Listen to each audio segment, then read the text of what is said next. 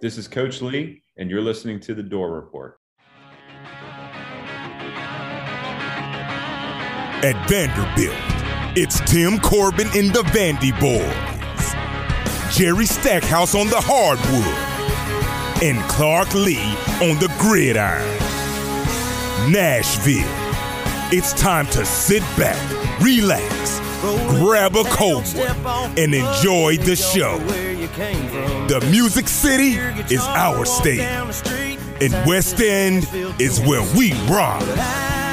You're listening to The Door Report, the premier Vanderbilt podcast for fans who bleed black and gold. Commodore Nation, anchor down. No strings till the Hank comes out. Make all the drunk girls scream and shout.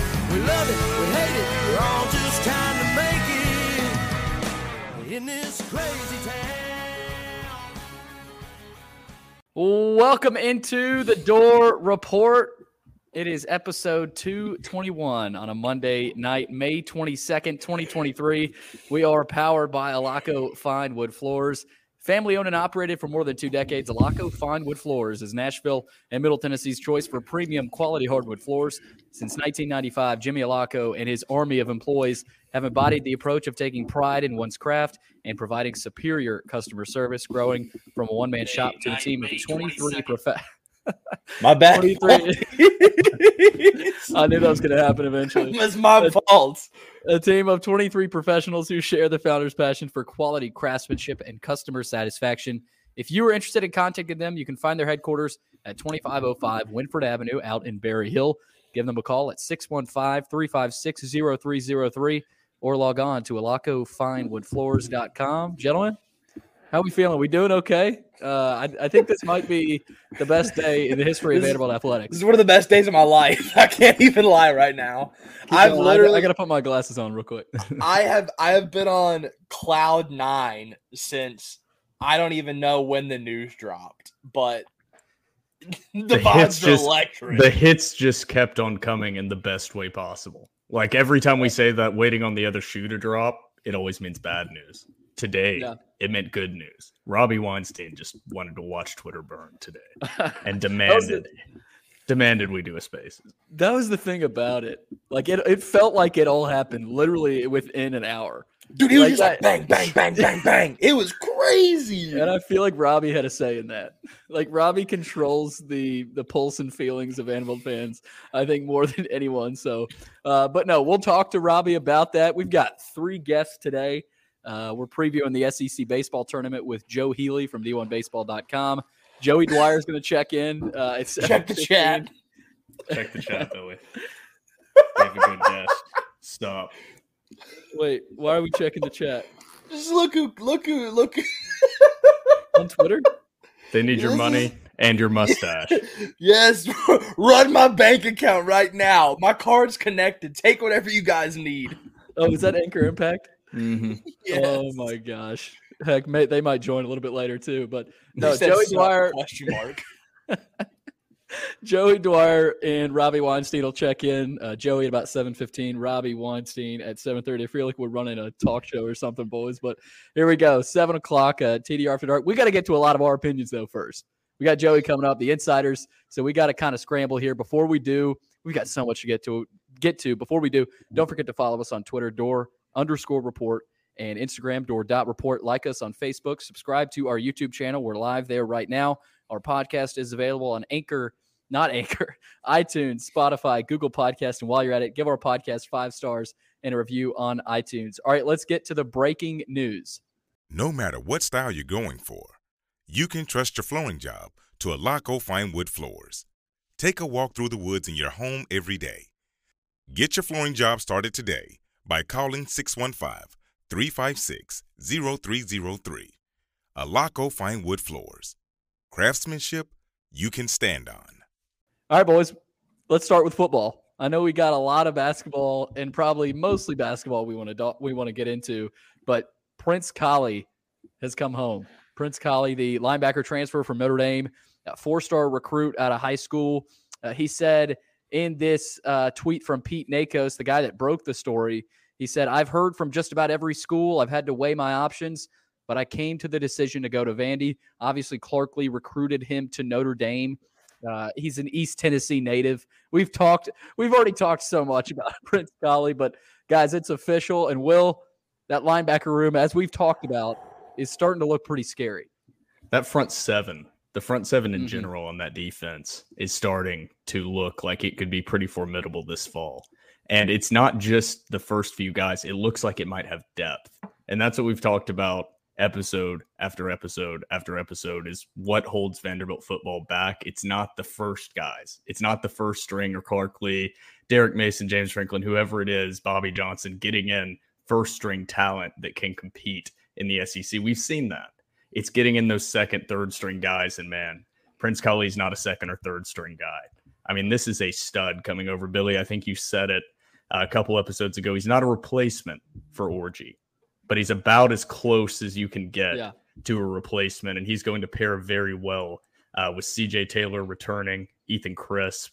I'm missing a bunch of guys. Ethan Kane Barr. Patterson. Oh, man. The list goes on and on. The depth at linebacker, and that's not even getting to this defensive line, that if they can remain healthy, unlike last season, Davion Davis, Miles Capers, this could be a front seven unlike Vanderbilt has ever had.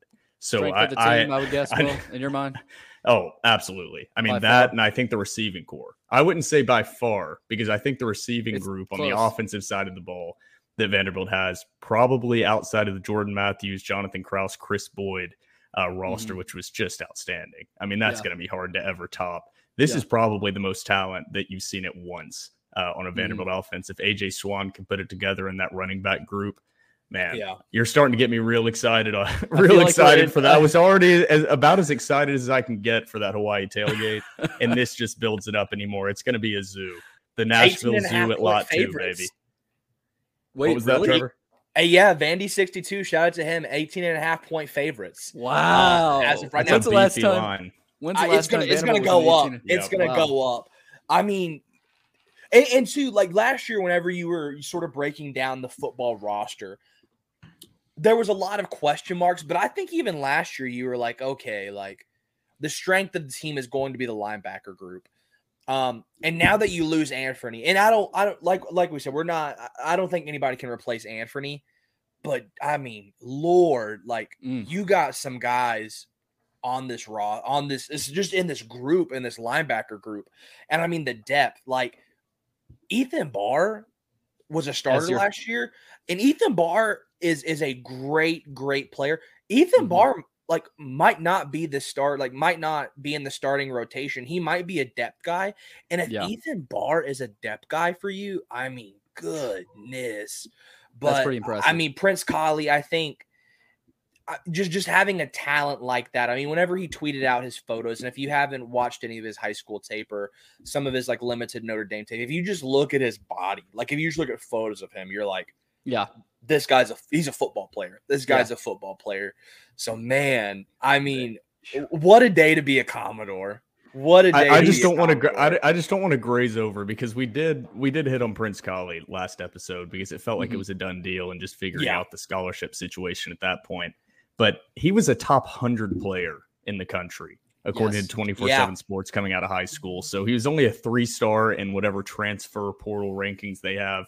But this was a 4 or 5-star guy coming out of high school. 5-star on some services. This is not the kind of guy that typically ends up at Vanderbilt. So this is a different level of natural athleticism, talent, how they would grade out in scouts' eyes. So I'm not trying to dismiss the other guys that were on this roster, but similar to kind of Kane Patterson. He was a 4-star coming out of high school as well. We'll see how it shapes out if he can remain healthy, which is what kind of held him back. But man, this linebacking core, dude, I just cannot get over how dominant it potentially could be. Yeah, and Collie seems like the best. He seems like a guy that just fits perfectly, right? I don't know that he's going to be, some sort of game wrecker, like an Anthony Orji, but he feels like he can be sort of, at least at the first half of the season, sort of an Anthony Orji light. Get used to the defense. He already knows the Clarkley defense. I mean, he doesn't have to, get used to really much. I'm sure there's slight differences between Notre Dame and Vanderbilt, how Clarkley coached. But, I mean, guys, more than anything, it just feels like a perfect fit where he can walk in and perform, and really just get to work. HMD Sports Blog feels like a massive shift in football is happening if we get more dudes than positions to play them. Yep. Yeah. I mean, Will, you talked You about can never have too much depth in the SEC, especially on defense. Yeah. And that's always been the problem, right? Derek Mason's defense. What year was that? I mean, the stud defense. Was that the K-State year where Vanderbilt was as dominant as anybody?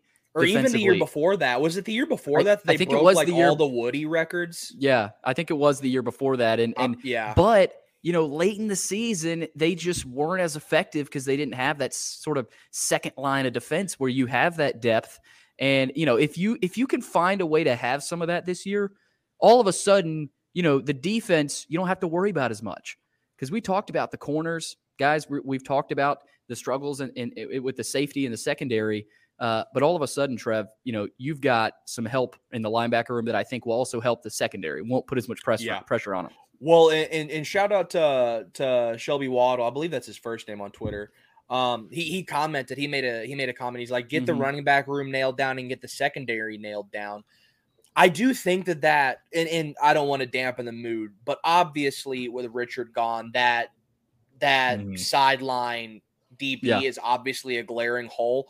With that being said, a way that you can inadvertently improve your secondary or at least take a load off them is by beefing up that front seven. You know what I mean? Like you hear all the time, like coverage or not, you hear coverage sacks all the time, but sometimes you hear like what helps the secondary the most is having a ferocious front seven.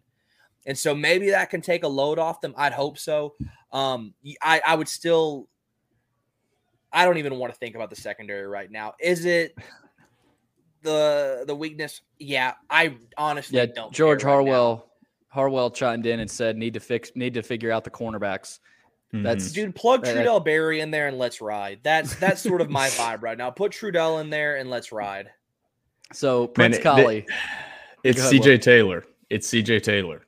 I mean that he is the more depth and athleticism you get in front of CJ Taylor playing that kind of hybrid linebacker safety position within this Derek Mason defense, and you're just adding more and more. Derek Mason, good God. Clark Lee. We said Derek Mason's name too much. I tweeted out the live and said, let's ride. And now he's stuck in my head. I'm going to have nightmares about Derek Mason. Intellectual brutality. Relentless, tough, and intelligent. RTI. That describes me. I have one of those shirts. I got it at the discount sale. I got a bunch of those shirts for $1 at the Vanderbilt clearance sale. Relentless, tough, and intelligent. Oh, we need to figure out. Let's just forget what I was even talking about, and let's just move on because I just made that mistake. So it obviously wasn't too important. Before we get back, I kind of want to hit on this a little bit. HMD, I thought he brought up a great point. This is the first time in a long time that even with Prince Collie, you factor him in because he's obviously a huge factor, that you have a Vanderbilt football team that's got some dudes on it. You know what I'm saying? Like, there's always been some Vanderbilt teams to where, like, they don't have dudes. But, like, they've got a couple guys who you're like, yeah, he can go play. Like, the Zach Cunningham years, like, wasn't a ton of NFL talent, but you're like, Zach Cunningham can play. The Chris Marv years, you're like, Chris Marv can play. Not an NFL talent, though, but you're like, he's a guy. Yeah. On this defense, man, you got guys who you're like, Vanderbilt football's got some boys on defense. You have Prince Collie now, and he hasn't even suited up for Vanderbilt practice yet. You got Prince Collie. You obviously know what you have with CJ Taylor. I think Darren Agu is going to take a big step forward. Altara, I always butcher his last name. He didn't even barely got any playing time last year. And last year's fall ball, they're like, this guy looks like an NFL tackle. So you got Miles Capers before he got injured. They were like, Miles Capers was the best player on defense by far. And so you got guys on this team that we haven't even really seen yet. And they're like, like these boys can play. Yeah. So, I mean, just on the defense, I mean, goodness. Yeah. I know we have guests. I know we have guests upcoming. I know we have guests coming up soon. I just have to say, Ray Davis in that backfield on this roster right now. I mean, you'd be looking at this entire roster outside of the secondary that we've hit on and saying this is about as set of a roster that you can possibly have with Vanderbilt football. That is still the most mind-boggling transfer decision that I've seen in the portal so far. And there have been a lot. I know it's money. I'm sure it was, but still. I mean, my God, I get it. I get it. It is what it is. He's a running back, graduate transfer, have to cash in when he can, but still, he could have been the key. It is. I'm with you, Will. That offense. I'm with you. It is still mind-boggling, to kind of think about that. But Coach Waddell on Twitter, stopping the run will help. Hard to get RPO'd when you can't do the R part, right? When you can't run the ball, right? Offensively. If Vanderbilt stops the run, you stop the run, you win, right? It's the old saying in football. You win the trenches, you win the ball game. You got to stop the run this year, boys. Okay. You win the ball game. All right, we got to get to Joey Dwyer. We're talking a little Vandy basketball. Of course, we're going to sprinkle our opinions in. This is the first time we're getting to anything involving Vanderbilt basketball as we bring Joey Dwyer from VandySports.com into our airwaves on the Door Report. Joey, how's it going, my man? Good. How are you guys? Good to join you. Doing great. Joey, we haven't even gotten any basketball yet, and I want to start with not Tyrin Lawrence, but get this first prospect out of the way. Let me find his name. Tassos Kamateros from Athens, Greece, has landed at Vanderbilt, a 6'8", 240-pound forward who averaged 13 points and 6 rebounds last season for South Dakota. Joey, tell us about this guy. Yeah, it's a really nice get. And, of course, I start my summer job today, and Twitter just goes nuts in the 3 hours I'm gone. All summer, I'm twiddling my thumbs, doing nothing, and today Prince Kale commits. Kamasteros commits, and this is a big get for Vanderbilt. I don't know to summer. I think he's been out moving, but it's a nice depth pickup. It's a guy who can really shoot it, and I think that's what Vanderbilt was missing in terms of their 5 men. Dort and Lubin can't really shoot. I think Lubin can shoot it a little bit better than Dort. Shot 11 threes at Notre Dame, though, and I'm sure he's capable of more than that based on what I saw on the circuit a few summers ago. But it's a nice get for Vanderbilt. Adds a lot of things that they didn't have in the front court, and I think when you look at bigs like this who can step out and shoot it like that, having a guy like Ezra Magnon and having the other complementary pieces in that backcourt are really helpful. And I think also his passing ability is what stood out to me when I saw his tape. If you have guys like Evan Taylor and Colin Smith on the wing, and then some of those freshmen who can shoot it a little bit, like Jason Rivera-Torres, that can be really helpful. I think one of the Mike Bray-isms I picked up on while covering Notre Dame was that you don't want your possessions to only end in the big's hands. You want to keep the ball moving, and I think he does a really nice job with that. I'm a little concerned about his defense and I think Lubin and Dort are a lot more capable athletically, and Lubin I think can get away with being 6'8" a little more at a Power 5 than the South Dakota transfer can. Long day. I can't for some reason can't remember the last day. There's been a few headlines. Yeah.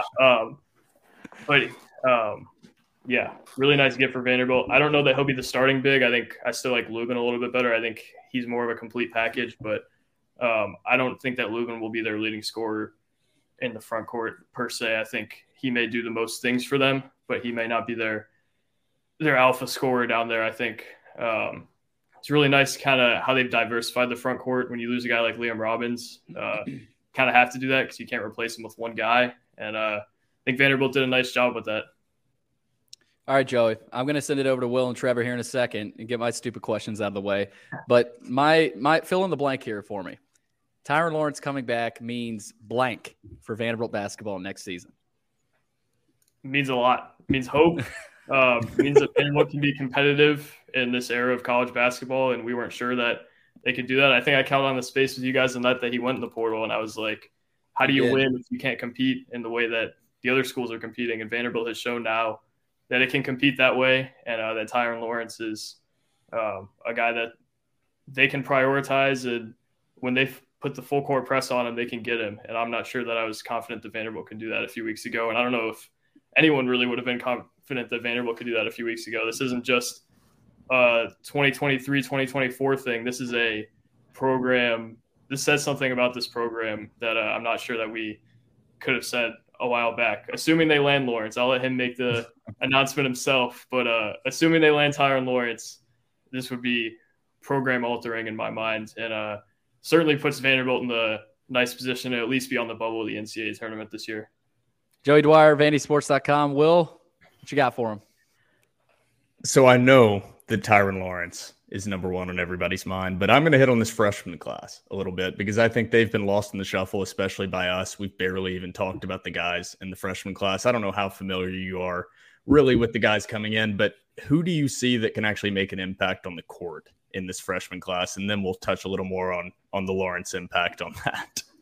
Hey, I love talking about recruiting. I love the question. I think Isaiah West is going to give them a lot this year. He's the local guy, the guy everybody hears about. And I think it's for good reason. Maybe he won't give you as much as Ezra or Tyron will year one, but I think he's a capable ball handler, can play both guard spots, has a nice edge about him defensively. I really like Isaiah West and what he can bring as a freshman. I think the guy I might be highest on long-term is Jason Rivera-Torres. I think he can really play. And I don't know how much it's going to translate as a freshman because some of those wings who I don't know if he needs to fill out as much as some other wings that I've covered, but a lot of those guys take a little bit of time, but I think his upside is really, really high. Right now he's better off 2 or 3 bounces and off the catch a little bit, but he can really get to his spots in the mid-range. He can rise up and hit shots. He can finish around the rim. He's capable there. JQ Roberts, I think, is a guy who can give them some things. Just Jerry Stackhouse, when I asked him about JQ Roberts, said he's one of the better athletes they've ever recruited, and they haven't recruited an athlete like him in the past. I think I'm still kind of in wait-and-see mode on how far he is in his development. I think it's hard to tell right now based on his high school season and the competition he played, but he can maybe give him something with the athleticism. And then Carter Lang, I think I would have been a little more optimistic on before today's commitment, that he could give them something this year. I think that probably tells you that he's a little bit buried on that depth chart, but he's versatile.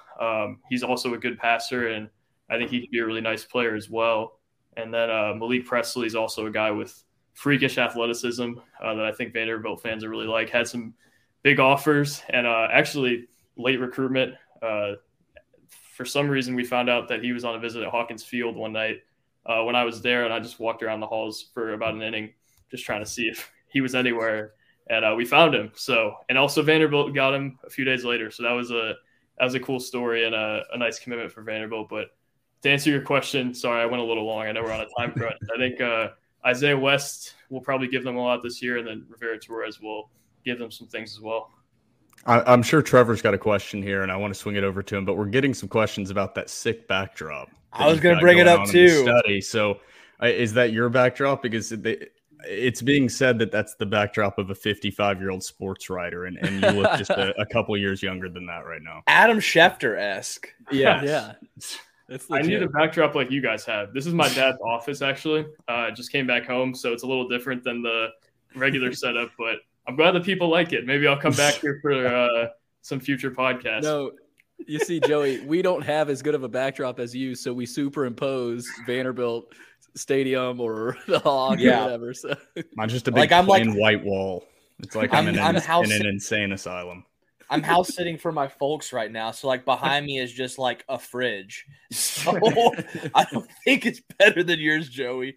But Joey, what a day, man! What a day.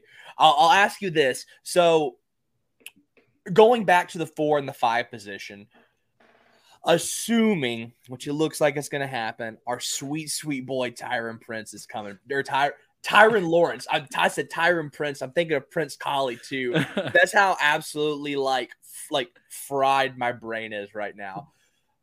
Assuming Ty comes back, which it looks like he will be, does the 4 and the 5 position even need to contribute offensively that much, assuming that the backcourt is going to be as good as we think it's going to be? Like, you obviously don't want them to go out and, like, no disrespect to QMB, like, you don't want them to put up like 4 points a game. You obviously need a little bit more offensive contribution, but do they really have to be that good considering how good Vanderbilt's backcourt's going to be? Yeah, I had this conversation on the board a while back, and I think it's a really valid one in this age of the sport because it's obviously a guard's game nowadays. I think what's most important in that front court nowadays is rebounding and shot blocking and what you can do defensively down there, and once in a while having a safety blanket to throw it down to in the post. I think the benefit for Vanderbilt is that backcourt, obviously, like you said. And originally I thought they were going to have a really hard time replacing Liam Robbins, and for good reason. That's a top 10, 15 big man in college basketball. There's not many Liam Robbins, but what I grew to realize is you probably don't need a Liam Robbins. You just need a guy who is capable. And I think Vanderbilt has 3 guys who can all give them somewhat different things. I think Van Allen Lubin's going to give them some good things just in terms of rebounding, and Lee Dort can obviously do a lot shot blocking wise, but Comateros, I think, is going to give them some good things as well on the perimeter and passing wise. So they really have 3 guys who I think Comateros is a little different than the other 2. I think those 2 are a little more similar. And then Carter Lang is more similar to Comateros, but there's a lot of good things that this front court does. I don't know that they do them as well, but to answer your question in a little bit of shorter form, no, I don't think you need as much offensively out of the front court as you otherwise would have if you hadn't got Tyrin Lawrence back. I know that wasn't the question. I'm just tired, so I'm rambling. But I'll ask you one more thing, and this might be the most obvious question in the world. Is this 4 and 5 position an upgrade over what Vanderbilt had towards the end of the season with QMB last year? I would say so, yeah. I think I'm a little concerned about it, but I think there's 3 guys who can all do good things and 3 guys who can all do different things. And I think it kind of goes back to what I had thought in the preseason last year is if Liam Robbins is getting the most minutes, then you're in a really good spot. I think if Van Allen Lubin and Lee Dort are playing a lot of minutes, that means they're farther along in their development than maybe some people had thought. And this team has a much higher ceiling. I think Lee Dort has the highest ceiling out of anybody in this front court. And the good thing, though, is you don't need any of those guys I think they have good enough depth where they don't need any of those guys to be tremendous. They just need all those guys to give them certain things and kind of pitch into the hole. Joey, we got a couple more here. We got about a few minutes till we get to Robbie, but Vanderbilt basketball, let's face it, has been on a roller coaster ride these past, 5-6 months, the second half of the season, the postseason, 7 players entering the portal. How much does Tyrin Lawrence change that perception in your mind? Because for us, when Tyron's, and like you said, you joined the Spaces, it was doomsday, right? It was pretty negative from everybody. Because that was less than a month ago. Yeah, and he was the one guy that we said from the beginning, if Vanderbilt keeps Tyrin Lawrence, the ship's still sailing, right? But if Tyrin Lawrence enters the portal, that ship is sinking. So how much does him coming back? Are you back to the, sort of the beginning of the offseason before everybody transferred? Or, are you kind of, sort of somewhere in the middle? Oh, I think this is huge for them. I think I'm about back to where I was heading into this offseason, to where you're looking at a legitimate chance at an NCAA tournament and a legitimate step for this program. I think Tyrin Lawrence was kind of the missing piece. And I think if they can get Tyrin Lawrence back, they're in a really solid spot to make some noise. And that's one of the better backcourts in the league. And it also tells you a lot about the program's infrastructure. I think when you look at kind of the sum of what they had lost, the numbers look big. But when you replace Jordan Wright with Evan Taylor, when you get the guys that they've got in the freshman class, I think this team really stacks up nicely compared to what they had last year and has a chance to make some real noise. And like you said, the narrative, I think, on this team is completely flipped. I'm completely flipped from that. I don't consider myself an emotional guy, but I'm completely flipped from where I was either. Yeah, I think Trevor's absolutely rational thoughts only from the 3 of us. Yep, I'm always no emotion whatsoever. With that being said, the doors are back. And that's not an emotional. That is based in fact and logic. The doors are back. You sound like me with the Cubs every 2 nights. I think my favorite screw your Cubs. I hate the Cubs. Go Reds. My favorite graphic on Twitter is the one Jalen tweeted yesterday of you. Commodores. Yeah. Yes. That looks like he whipped it up pretty quick too. He just beautiful. All of it. Joey, thanks again, man. We got to get to Robbie, but again, enjoy your summer as you begin it. And sick office, man. We're pretty jealous of you. Jealous. I'll tell my dad, and I'll come on next time less tired so I can pronounce names properly. There you go. Hey, thanks, Joey. Joey. The rest of us. All right, that's Joey Dwyer, obviously from VandySports.com. Let's hop into Robbie Weinstein. It's 7:30. Guys, we're doing a good job of staying on task here, on time. Robbie from Vandy 247. It's a big explosion of Vanderbilt news today. Robbie, I said at the outset, first off, thank you so much for joining us. I said at the beginning that you had some control over the news breaking and when it broke. How much control did you have over the swoon of information today? A lot. Or was it just lucky draw? No, I see that smirk. I mean, I've kind of had an idea, a pretty good idea for a few days that Tyrin Lawrence is going to come back. It was just kind of at what point is, I honestly didn't hear anything new today. It was almost sort of what I didn't hear. Like, people stopped talking and, it's like, I'm pretty sure he's decided and everybody's sitting on this so that he can announce. So I was like, I might as well throw in the CB now. There you go. So it was what people weren't saying as opposed to what the other things you might have heard or were expecting to hear. I think my guess, and this is just from covering recruiting for a while, I think nobody at Vandy probably wants to screw it up at this point. I don't know if he's even specifically told them that he's coming back, but I don't think like an announcement is imminent. I don't think it's going to happen during the show or like tomorrow, but I think he's coming back. I'm sure Will and Trevor are going to get more into Tyrin, but just today in general, right? Prince Kali, Tosas, I don't even know how to pronounce his name from Greece, but I mean, he commits. Have you seen a day like this? I mean, you went to Vandy, right? You've covered Vandy for a good bit now. Have you ever seen a day like this news-wise in the off season, really? I mean, it's not football season. It's not basketball season. This is before the SEC baseball tournament. Like, have you ever seen a day like this on the beat? I don't know. I was thinking about that earlier. Like, I can't really remember one. I know that on 4th of July 2 years ago, they had 3 football commitments, I think, which really sucked for me because I was trying to like have a beer and enjoy my holiday. I was at the beach. But that wasn't like, it was Caleb Coley who ended up, and actually Kenzie Paul, who both ended up decommitting, and somebody else, I can't remember who else. So it was like 3-star guys who, it wasn't like this where, nobody, unless you really are into the recruiting stuff, you probably, if you were a Vanderbilt fan, you didn't even ever heard of these guys. Whereas today, obviously Prince Kali, that, is big, and then he's a big name, and you get probably a preseason all SEC player back, and a player who, if you didn't get back, your team's not going to be any good, and if you do get him back, then it could change whether Stackhouse is here 2 seasons from now. Yeah, I want to get one more baseball question out real quick. We haven't touched anything on baseball yet. We will, but where are the Vandy boys right now? Right, they're a 4 seed in the SEC tournament.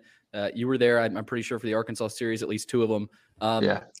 How convincing was that weekend for you, right? Did that prove much to you, or was it, sort of a weekend where Arkansas struggled and Vanderbilt got lucky? I mean, because I'm not saying they got lucky, but, they're at home. So how much did that prove to you as a guy that covers Vanderbilt baseball? I mean, I think it's a good sign that they can take 2 out of 3 in a series like that against a team like that when they don't have their top 2 starting pitchers.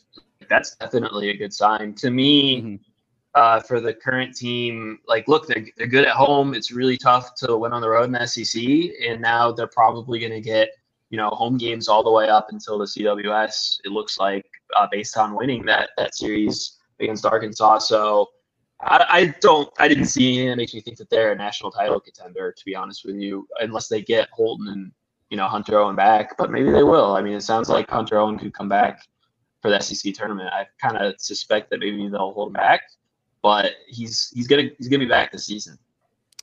Robbie Weinstein from Vandy 247. We got Will and Trevor coming up. Will, what you got for Robbie? Robbie, what a day.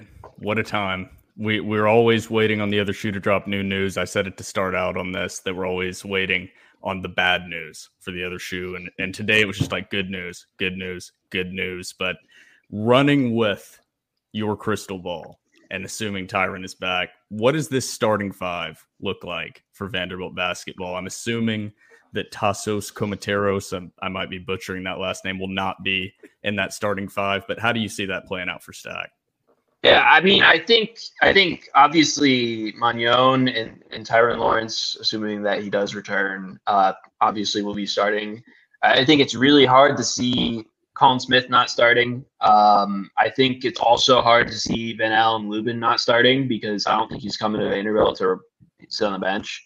That doesn't guarantee anything. Like, I mean, if he doesn't play well in the preseason, then maybe he'll be on the bench. But so I've got those four, and then I got Lee Dorr starting at center. I mean, he's the only big dude that they really have. Like a true center. We'll see about Carter Lang, but Stackhouse, as we have found out over the last couple of years, doesn't really like to play freshmen if he has an alternative. So those are the five that I would go with. I think they'd probably prefer to go big at the start of games because there's not that many teams in the country that have good, big backup centers who can actually score on you. And so I would have them bringing Evan Taylor off the bench as well as Tasos Kamateros, but I definitely don't think Kamateros is going to start unless there's like injuries. He's more of a kind of help the bench unit not get killed type of guy who he can shoot and he can actually really pass really well out of the post. I think he's a very good pickup, especially this late, but he's a good pickup in like that 8th man role. I don't think he's going to be a starter. I mean, he's coming from a very low level of college basketball. Yeah, you kind of just hit on what I was going to be asking next, which is how big of a role do you see him having? And a lot of that, honestly, for me, I think it depends on if Lee Dort can stay out of foul trouble.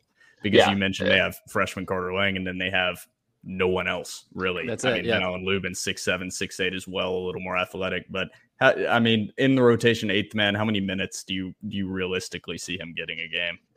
Yeah, maybe like 16 to 18. I think he'll play. And, I mean, I think, what you see with these transfers, most recently with Ezra Magnon is, look, Ezra Magnon's advanced stats, like in terms of, the plus minus type of stuff, got way better when he came from UC Davis to Vandy.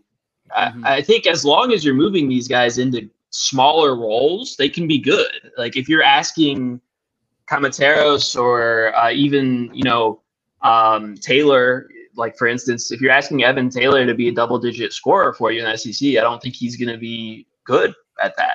But if you're asking him to be a spot-up guy who averages 7 to 9 points a game and shoots when he's open and that's about it and stretches the floor, I think he can be great at that. And so, sometimes you look at the stats of these guys coming in or you watch the tape and whether it impresses you or not, I think, Vandy is moving these guys into very clear roles. I feel like another thing here is that they have I think one thing that mattered to them is that they feel like these guys will accept those roles and that if Kamateros, for instance, gets passed by somebody who's younger than him and better during the season, then he will take it in a good way. Whereas I think, not to drag Miles Studi anymore, but I don't think he handled Colin Smith becoming better than him very well. And so he left.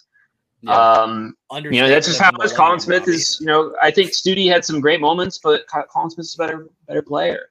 And so, I think we'll, what I will be interested to see is how much like bringing in a couple grad transfers will help them in the non-conference play, while, younger guys are maybe growing into roles a little bit, especially like Lubin, because I mean, you can't lose to Grambling. Like you gotta win those games this season.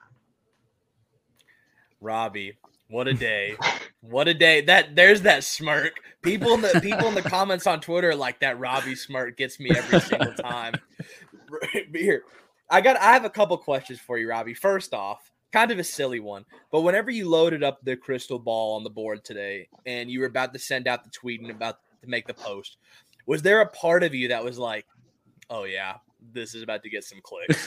Like this is like people are about to get a little crazy on the internet right now. I mean, that's why I waited a while, is because I didn't want to I want to be pretty damn sure, because what if, Texas or somebody comes in with just some massive crazy offer at the last second and it flips, then I look like an idiot, and maybe more than that. It's funny. I sent a screenshot of the back end of the website where you put in the crystal ball to somebody I know from Vanderbilt. This was a couple of days ago, I think. And I was like, should I do it? And they said, I think that was when Darian Ford committed to Arkansas State. Ford went nuclear. Yeah, I think that's when it was, when I was like, so I sent it to somebody who works at Vanderbilt. I was like, should I do it? And they said I was reading into the Darian Ford thing a little bit too much. Like, for instance, I mean, I do think those things were connected, but, I mean, before he signed with Arkansas State, like, they could have, approached him and said, all right, well, it turns out Tyrin Lawrence isn't coming, so why don't you, if you want to flip, we want you. So it wasn't exactly, cause and effect, but there was a correlation. I'll ask you, I got two questions. They kind of play into each other. I know you talked about it on the board a little bit, but just sort of give us a little bit more insight on, was there a point in this whole timeline to where, because I mean, you've been adamant about it. Every Vanderbilt fan and talking head has been like, whenever he first entered the portal, everybody's like, it's over. Like, he's not coming back. Like, we've seen this play out way too many times. Like, it's over. Like, put the baby to sleep. At what point in the timeline were you like, oh, like, this is kind of interesting. Like, they've like maybe got something going here. Was it like a couple weeks ago, or was it maybe like 2-3 weeks ago? Or like, at what point were you like, this is unusual? I think it was more recent than that. It was maybe like a week ago.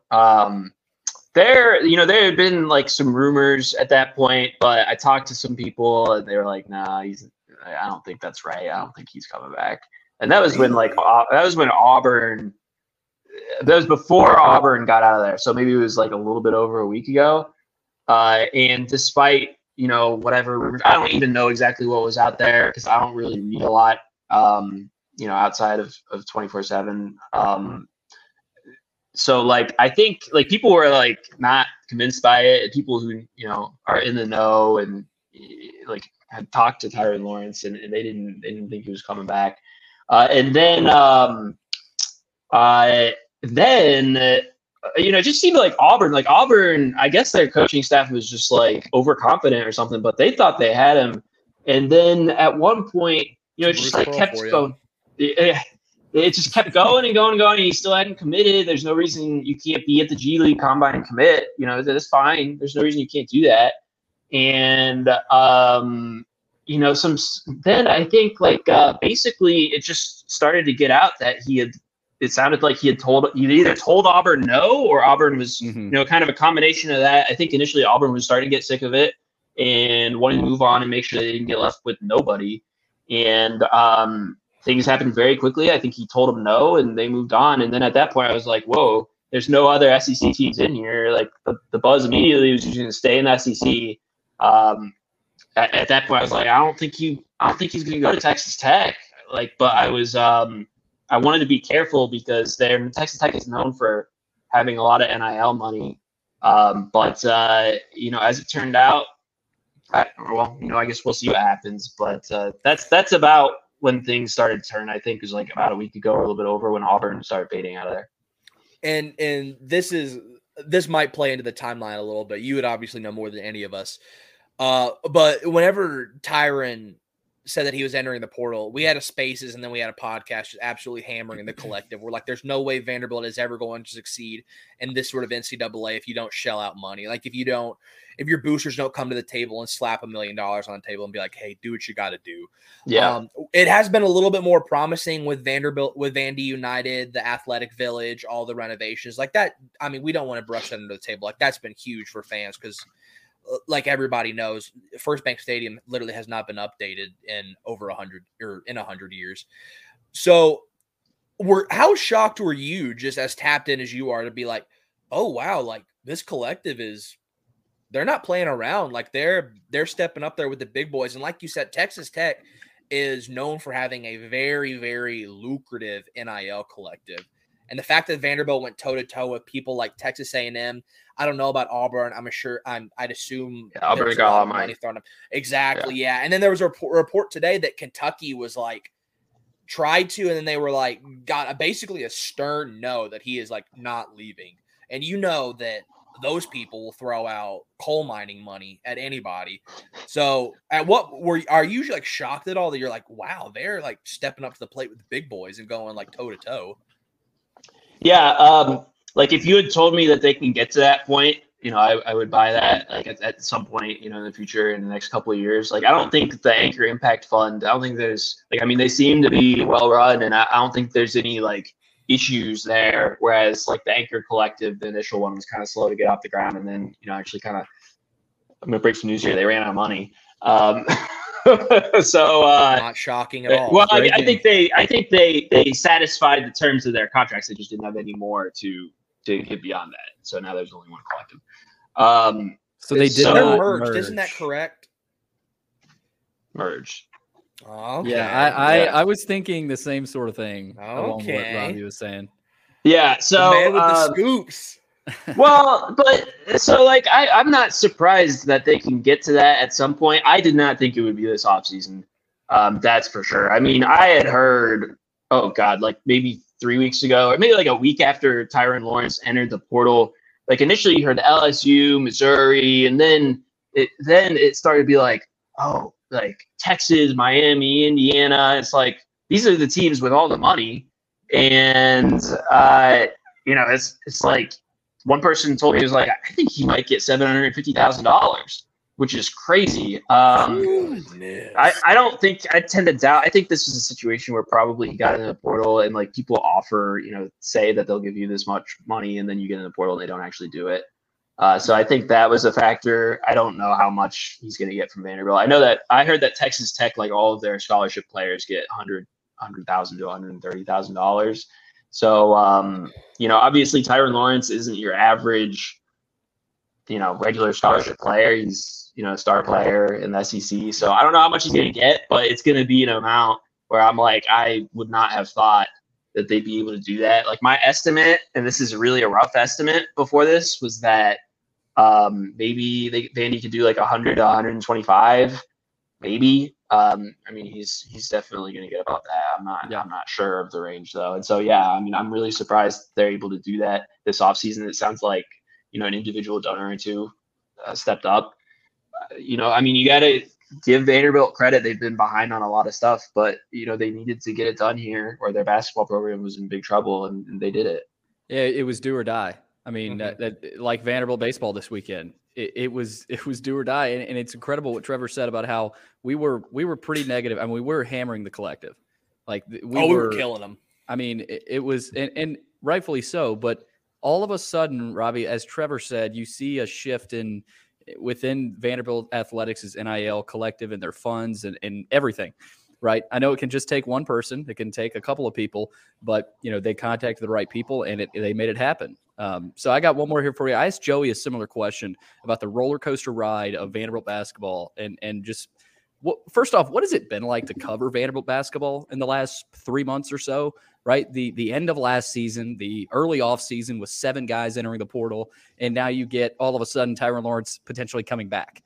So just chronicle what it's been like covering this team. Can you ever get a read on them? Do you have a read on them right now about what might happen? What still could happen? I mean, there's just it's a never ending roller coaster. Yeah, it has been. I mean, I thought coming into the offseason, like I had heard that they were going to lose a lot of guys, and they did lose a lot of guys. But the most important one is coming back after they seem to have lost him. So I don't know. I mean, I thought that like going into the offseason, they had the potential foundation of an NCAA tournament team. Part of that probably would have involved Jordan Wright coming back, which didn't seem likely, but there was at least like a vague possibility. I think Evan Taylor could potentially, like, there's an outside chance that he could be, 80 or 90% of what Wright was, because I know, Wright didn't have his best season. But I think the more accurate comparison is that you're replacing him with like Malik Presley, like, probably a true freshman, basically. I don't think you need to take 5 true freshmen when you need to win now, but that's just kind of where they were at in terms of who was available. So, I mean, it's been up and down. Like, I've definitely, depending on what, has been happening with Lawrence or others, I've like sometimes they've looked like they could be pretty good next season. Sometimes it's looked like they're going to be a disaster. I think overall they did quite well, honestly, in the portal. And I mean, they're going to put themselves in a position where they're going to score a ton of points. And if they can get the defense figured out, then they'll have a shot, to make the NCAA tournament. We saw how they played without Liam Robbins at the end of the season. So I don't know that, I mean, it's going to be a huge loss to not have him, but I mean, they won some games without him anyway. I would be really curious, and so some of this is like, how much of it was stuff that Vandy did versus either good luck or things just happening to come together. I'd be really interested to find out if Venell and Lubin got any money, because that I think would tell some of the story. They were up against Miami there, and Miami is well known for that, but Miami didn't have a lot of playing time, and so and academics were an actual factor there. So I mean, I think regardless, like the results are the results, and the roster is going to be pretty solid. So. Gotta give Jerry Stackhouse a lot of credit for that, and now it's going to be up to him to make sure that they can play a little bit better in the non-conference. But it's the coach's main job in college basketball is to build that roster and make sure your personnel is good. And I think in really tough circumstances this offseason, he's done a very good job. You got to imagine Jeff Goodman's thoughts right now. I mean, about a month ago, I think it was. Buddies in hell. He put out the losers, winners and losers of the portal era or the portal this season, and he had Vanderbilt. Did they have Vanderbilt number one? Like biggest? Probably. Loser? I mean, I think they were. At that point, I think they were. Yeah, but all of a sudden, it'll be interesting. Maybe we should get Jeff Goodman on. Check out his reaction. But Robbie, thanks again, man. This is a pleasure, and good luck with your coverage this week for Vanderbilt baseball down in Hoover. Yeah, thanks for having me, guys. Robbie, I hate to keep you before you log off. I have to ask one football question. I have to. Yeah, shoot. Prince Colley obviously takes the last available scholarship. Is there anything that you can share? Does Vanderbilt have any sort of plans to address the secondary? That's been going on in the chat and on Twitter and on the boards, as you know. Or are they probably just going to roll out with one of the young guys? I don't know for sure, honestly. Like, they're kind of running out of time. The only thing they could really do is move somebody off scholarship and use NIL to cover it. But I would have thought that they'd get, somebody in there by now if they were going to do it. So my educated guess would be they're probably set. Or kicker. Yeah, well, they're not going to go scholarship there, but maybe they should. Hey, don't sleep on Brock Taylor. Yeah, no, I mean, we don't, you just don't know. He could be good. We don't know. There's still a lot to be. It's incredible. I feel like we're talking about the football team like it's a football season right now. But Robbie, thanks again, man. Take it easy. Thanks, Robbie. That is Robbie Weinstein from #thanks Robbie. #thanks Robbie. I was trying to wait and make it like very very appealing. Thanks, Robbie. Just like thanks for coming on, Robbie. All right, guys. I know we touched on a lot with Joey and Robbie, and again, thank you to both of them for taking the time. Hopefully, you guys got a little bit of insight out of them. Anything else? I know we got to get to baseball. We got a lot of baseball to get to. Anything else on Tyrin Lawrence, Prince Colley, Tomas Komata? How do you pronounce that? I keep forgetting how to pronounce. I'm going to call him the Greek freak. Komateros. Tomas Komateros. Anything else, guys, real quick before we go to baseball? With basketball, this is and I don't know if we're ever going to lose this sort of dialogue. This is a tournament or bust season. Yep. If you haven't like figured that out, then this is a tournament or bust season. It was a tournament or bust season whenever all these guys were in the portal and you still didn't have Tyrin back. Now that Tyrin is back, there's no excuse. And also, I'll ask this question for you two guys, and we're also monitoring the chat on Twitter. Please tap in, let us know your opinion about this, because this is an everybody question.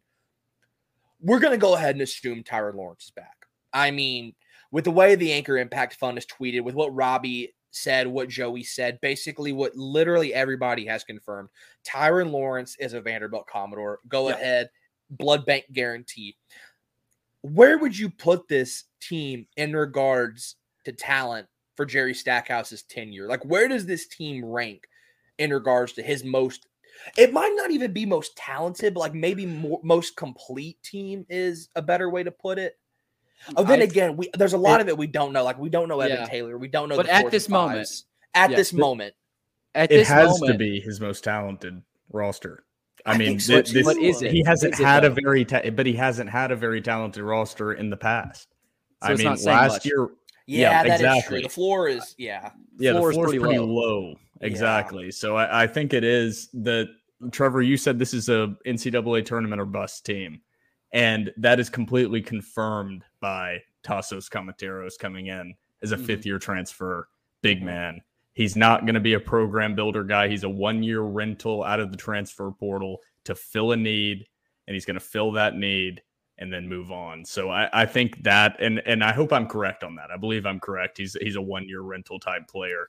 But, I mean, that all but confirms that Tyrin is coming back. Just the trajectory of this roster, one remaining scholarship. I don't think they're going to be giving that to some random freshman, a late commit in the class or anything. So, I mean, yes, somebody just said second most talented. What would you guys say is the first most talented if this is the second most talented roster? Also, HMD saying Final Four bust. Trevor, stop being negative. Final Four bust. Don't let me drink the juice. Do not get me on my high horse. Let's see. Jay Will says definitely 1 through 15 with the freshmen. I think it has to be. I mean, I just don't want to get too excited because size is still going to be a problem, and it will rear its ugly head. This team will have issues. Makes me so excited. This team is going to have problems. That backcourt is an NCAA Sweet 16 type of backcourt with Ezra Manjon and Tyrin Lawrence. Hey guys, we said this on Twitter too. I think this might be the most talented backcourt Vanderbilt has had in my lifetime. And people are like, Jenkins and Tinsley? Is Ezra, and maybe this is just recency bias, is Ezra better than Brad Tinsley? Would you? Well, Tinsley was a shooter, and he was more of a pass first guy. So is Ezra, though. But Ezra, I think he's obviously more dynamic. Tinsley couldn't slash the way that Ezra can. I think Ezra makes more of an impact on the floor than Tinsley did, because Tinsley, he wasn't real physical. He was a good passer. He was a really smart player. He obviously had the size on Ezra. Yeah, but that whole team under Stallings was, I'm not going to say soft, but they were more of a finesse shooter type. I think Stack is a different style. He's a physical defense first, let's get out and run. It's hard to compare those backcourts, but early prediction, I think this might be the best backcourt in Vanderbilt history. I'm not trying to overreact. I don't think that's an overreaction what Ezra either. Manjon did this past season. Derek Byers and Shane Foster. But those are different. I'm talking point guard and shooting, 1 and 2. I understand you can do recency bias, but I mean, Derek Byers and Shane Foster, I would consider the best backcourt. Wasn't Byers was he a 3? He was a point. He was a point Unless guard? I'm wrong. I don't think Derek Byers. I thought that was Alex. Alex Gordon. Alex Gordon was the point guard. Mario Moore. But I mean, I would put that one up there above. No offense to Ezra Tyrin. We'll see. I hope I'm wrong. I hope they can put up some incredible numbers. But we're doing. I just keep to rephrase it to put this back in our minds. We're getting very excited with the team that has gone to the NIT 2 years in a row. That used to be absolutely unacceptable, horrendous season for Vanderbilt basketball. And we're discussing, is this the best backcourt that Vanderbilt has ever had, when the NCAA tournament for a long stretch was the standard with every backcourt that they had. It's why I hate the excuse from people that defend Bryce Drew's shitty coaching job, when there are a lot of teams that have dealt with bad injuries. None of them went 0-18 in SEC play. It's kind of the same thing with this is, yes, the standard of Vanderbilt basketball has lowered, but we have to kind of keep in mind that it's not like the last 2 years or Jerry Stackhouse's tenure has yielded any true success compared to the previous years of Vanderbilt basketball. That's exactly what HMD Sports Blog VU just said. We love Tinsley because we have good memories of those teams compared to now, right? Yeah. Those teams were winning, right? They were doing a lot of winning. You could also make the argument that particular Tinsley senior year team also underperformed, but yes. Yeah. TDBIY too. Don't forget Wade Baldwin was a lottery pick for a reason. That's another good point. Ooh, that's a George, great one. Ezra, best perimeter defender we've ever had. I might agree with that. I mean, thinking back, Jermaine Beal was a good defender. Mm-hmm. Gordon, I remember he wasn't real big, though. I'd probably have to agree with that. Is Tyrin Lawrence better on defense than John Jenkins is, though? Because I think as hell is. Yes, Jenkins was not a defender. He was terrible.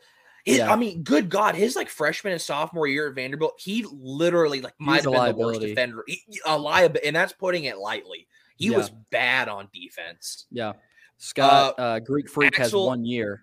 I was about to ask that too. Are they still doing COVID years? I think this past year was the last hoorah of COVID. I could be wrong though. I heard a lot. Or maybe this is the last year of COVID years because Tassos was on the San Diego roster 2019-2020. The Greek Freak was on that roster. So I think this might be the last season with that extended year of eligibility. Yeah. Mark McNulty, if Ezra continues to improve on his three-point shooting, he will be very tough to stop. That's another good point. If Ezra can start shooting the rock, all of a sudden, his game changes a lot, and the Vanderbilt team changes a lot. Yeah. I mean, that's all of a sudden scary for Vanderbilt Tassos fans. is a shooting big man, but this roster still, does it have enough shooting? Because that's been one of the key trademarks of all the great Vanderbilt basketball teams is having knockdown shooters. And I still don't know if this roster has the shooting capabilities that we've seen in the past. Mm-hmm. I mean, you have guys who can shoot, but you don't have guys that are just absolutely knockdown shooters. John Jenkins, Shane Foster. That's a good point, Will. Brad Tinsley at the point guard position. Stackhouse has not had a knockdown shooter other than maybe Miles Stute. Maybe. And he was very inconsistent. That's the closest thing that you've seen. Tyrin Lawrence can shoot. I mean, for sure, Colin Smith can, but are those guys three-point shooters? I don't know. I still think that along with the size and rebounding, is going to be what kind of hampers this team in the upcoming season. But Evan Taylor could be that guy. I think I was going to bring up Taylor. He could be that guy. He could be that guy, but there's nothing proven yet. Right. There's nothing coming back that we saw from last year with a whole lot of confidence shooting wise. Maybe you could say Tyrin Lawrence. But again, that's not his primary game. Right. He is a slasher. Grant Green chimes in and says serious backcourt depth with Mannion, Lawrence, Taylor, Lewis, and West. That's a good point. I mean, Isaiah West and Paul Lewis are going to be called upon. Right. I mean, we saw this past year, how much Paul Lewis got on the court. Right. And same with Isaiah West. Say Ezra goes down a few games. Is West that point guard? Is Paul Lewis that point guard? I mean, there's still a lot of sorting that Stack is going to have to do here. But yeah, it's going to be interesting, guys. We're getting a lot of comments here. I think Paul Lewis, I think is a guy that I missed out on, but he could be an X factor coming off the bench, having a very different play style than Ezra Mannion when it dictates. Well, he showed a lot of signs late in the year. Well, you could plug him in at the two as well and keep him and Ezra. I feel like we saw that a little bit towards the end of the season last year, to where I really liked it when Paul Lewis and Ezra were on the court at the same time. I thought that was really fun to watch. I think that, but then again, that's very small. He's going to be a little limited. He's going to be a little more limited this season with the combo of guards he's going to be able to use because you don't have the size of Liam Robbins and QMB, and your third big man being the smallest of the three in Lee Dort, who is now going to be your biggest man on the entire roster at 6'9".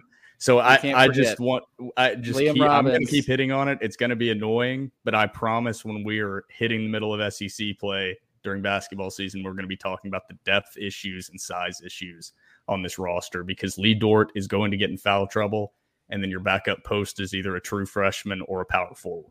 That's 6'7", 6'8". So that puts you in some limiting roles, especially when you're going to be facing some talented bigs in the SEC. The Pickology 101 on Twitter, Lewis, Ezra, and Lawrence will play a lot of key minutes together. Agree with that. I mean, those three guys right there, Ezra, Lawrence, and Lewis, I mean, they are going to have to really carry the load because of, like you said, Will, no Liam Robbins, right? No QMB. Your only post guy right now is Lee Dort. And at 6'8", the Greek Freak, is he really a post player? Like is he really going to go down there and beef up with SEC guys? No. So here's my opinion. I think Stack still has to go pick out a 7-footer, around that. Maybe he doesn't have to be a freak athletic-wise, but you've got to get another 6'10", 6'11" body that can bang in the post, right? Carter Lang, what is he, 6'9"? 6'9".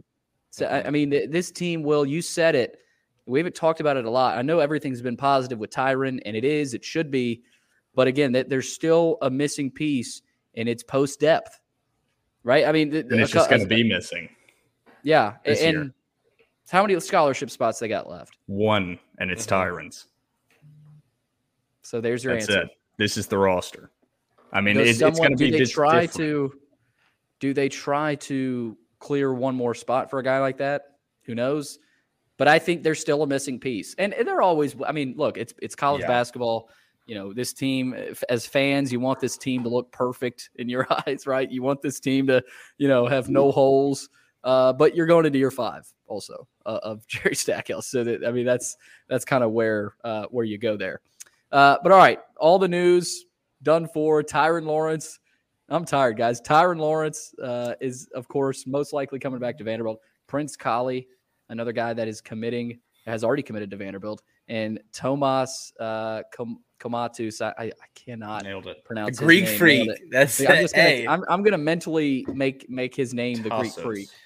Also, before we get to baseball, I don't know why, but I do know about why, because we got a guy who's of Greece origin. Vanderbilt with a very storied history of having big men who are not from the United States. Yes. Yeah.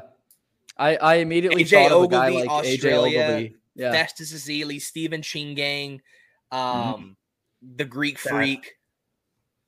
Yeah. Will, we've got some responses from you in the chat.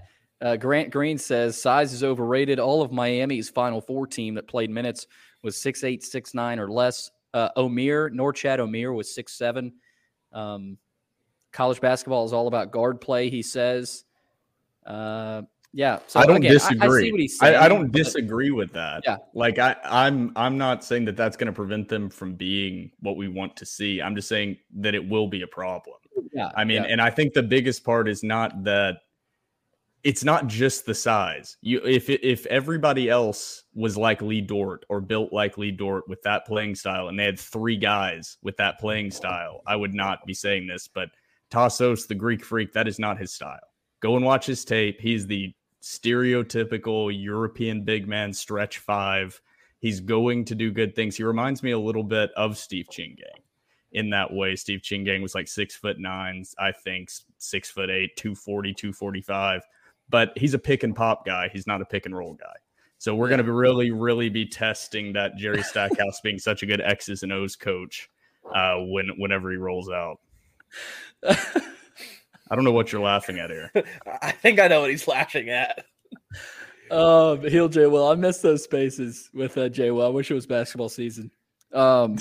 Future Spaces idea from HMD Sports Blog. Just name off old random basketball players and talk about why you love them. James Siakam, baby. Rod Odom.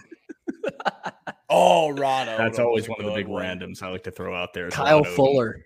Ooh, that was a good one. Wasn't he going to come out with a book on, like, the dark side of Vanderbilt? What? Does anybody remember that? No way. What are you talking about? Somebody in the chat, wasn't Kyle? It was Kyle Fuller was going to, like, write, like, a tell-all book about Vanderbilt. Somebody in the chat, please confirm. I'm 99% positive that was going to be the case. I don't remember hearing anything about that. Ted Skuchis was another one. Ted Skuchis was my first love. Ted Skuchis. Billy McCaffrey, he was fun to watch. Shelby Moats. I was going to say Shelby Moats. I guess Lance Goldburn. All-time nice guy, by the way. That's a good one. There's so many for Vandy basketball. Like there are so many. But nonetheless, yeah, Goulbourne. Darshawn McClelland was another guy. You guys remember him? Oh, yes. Ooh. Nash says Willie Hutch Jones. Oh, gosh. Do y'all know who that is? The memories are flooding back. Dan Cage.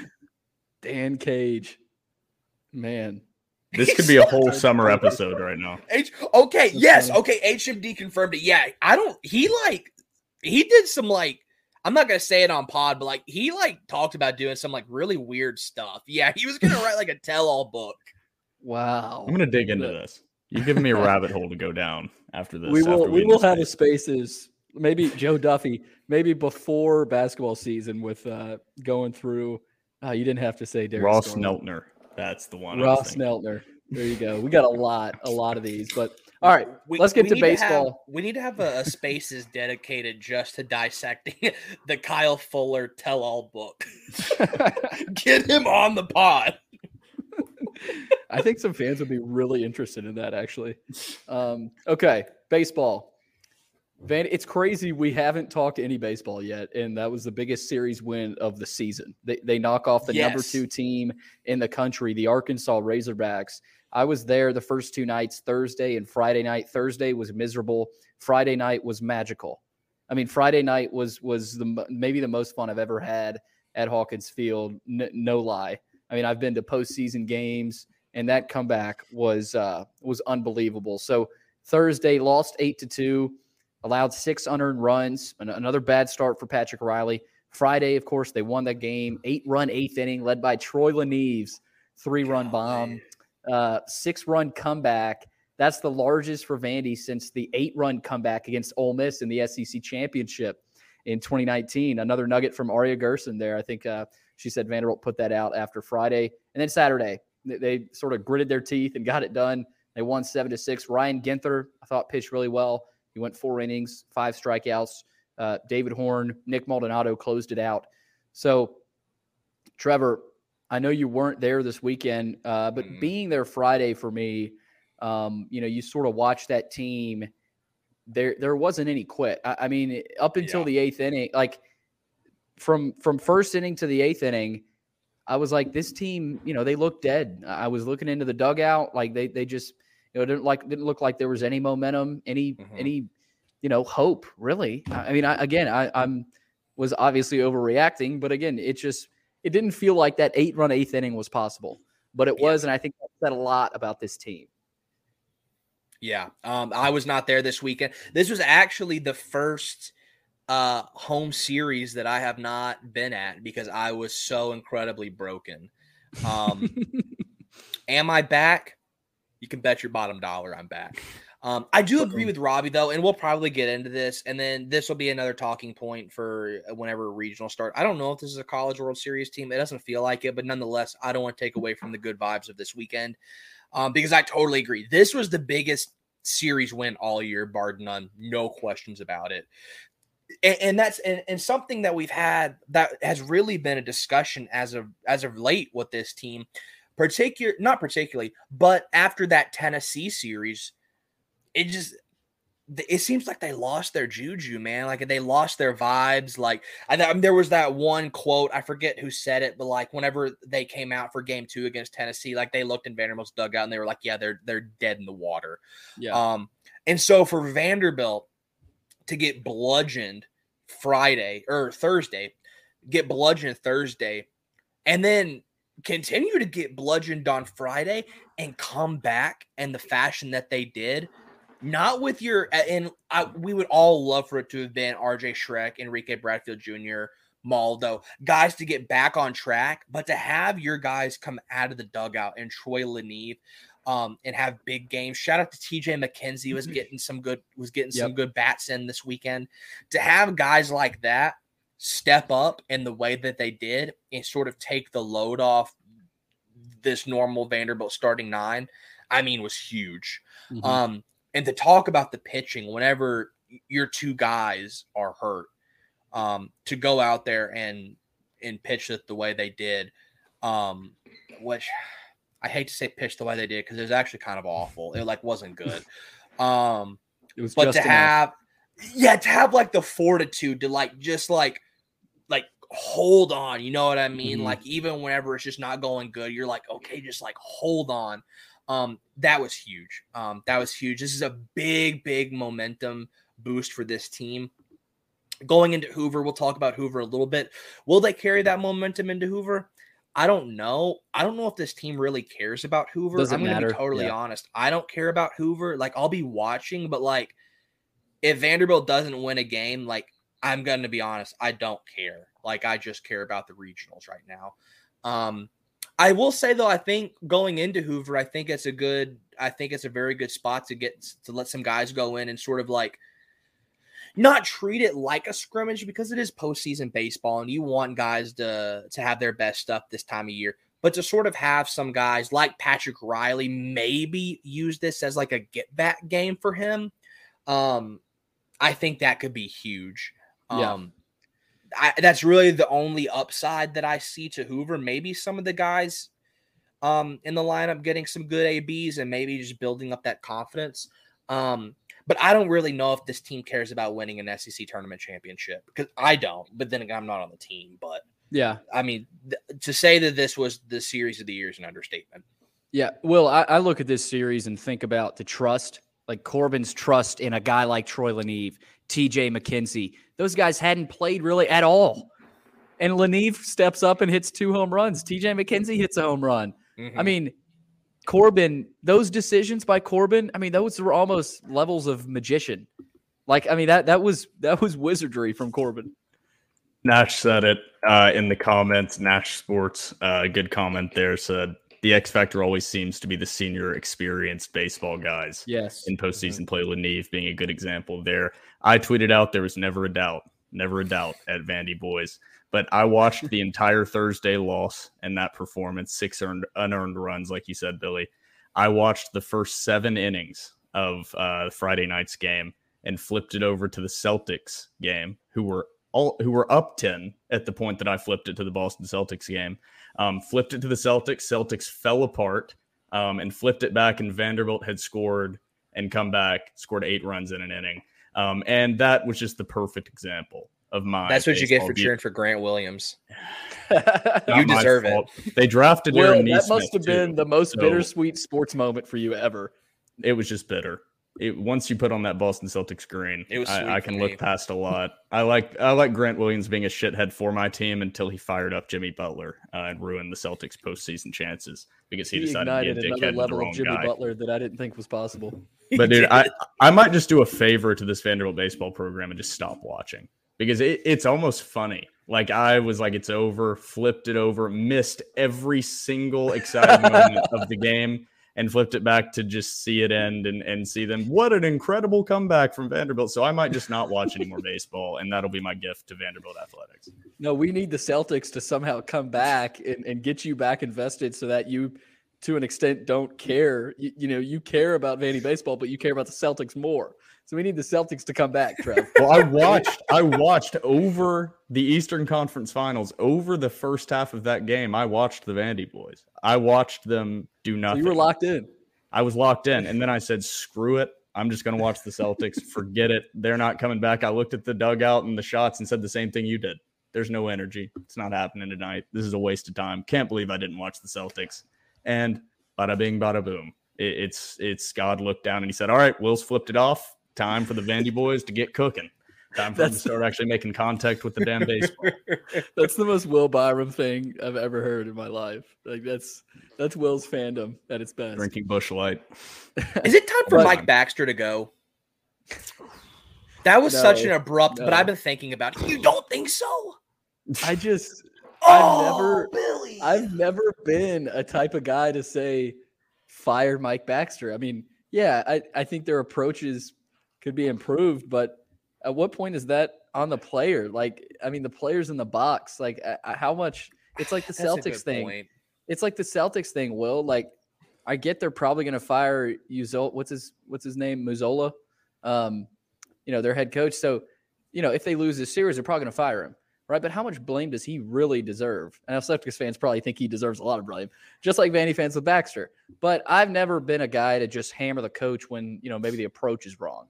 Right now, I do think Mike Baxter, like every coach, might have his weaknesses, but I've never been a fire Baxter type guy. I mean, look at this weekend, right? I know it was a long time coming this season. The last few weeks they did not look like they did this past weekend.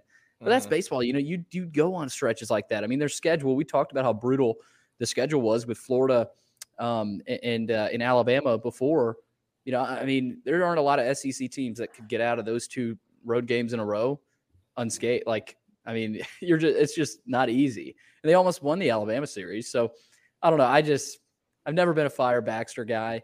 Now, again, I think this postseason will be huge for that.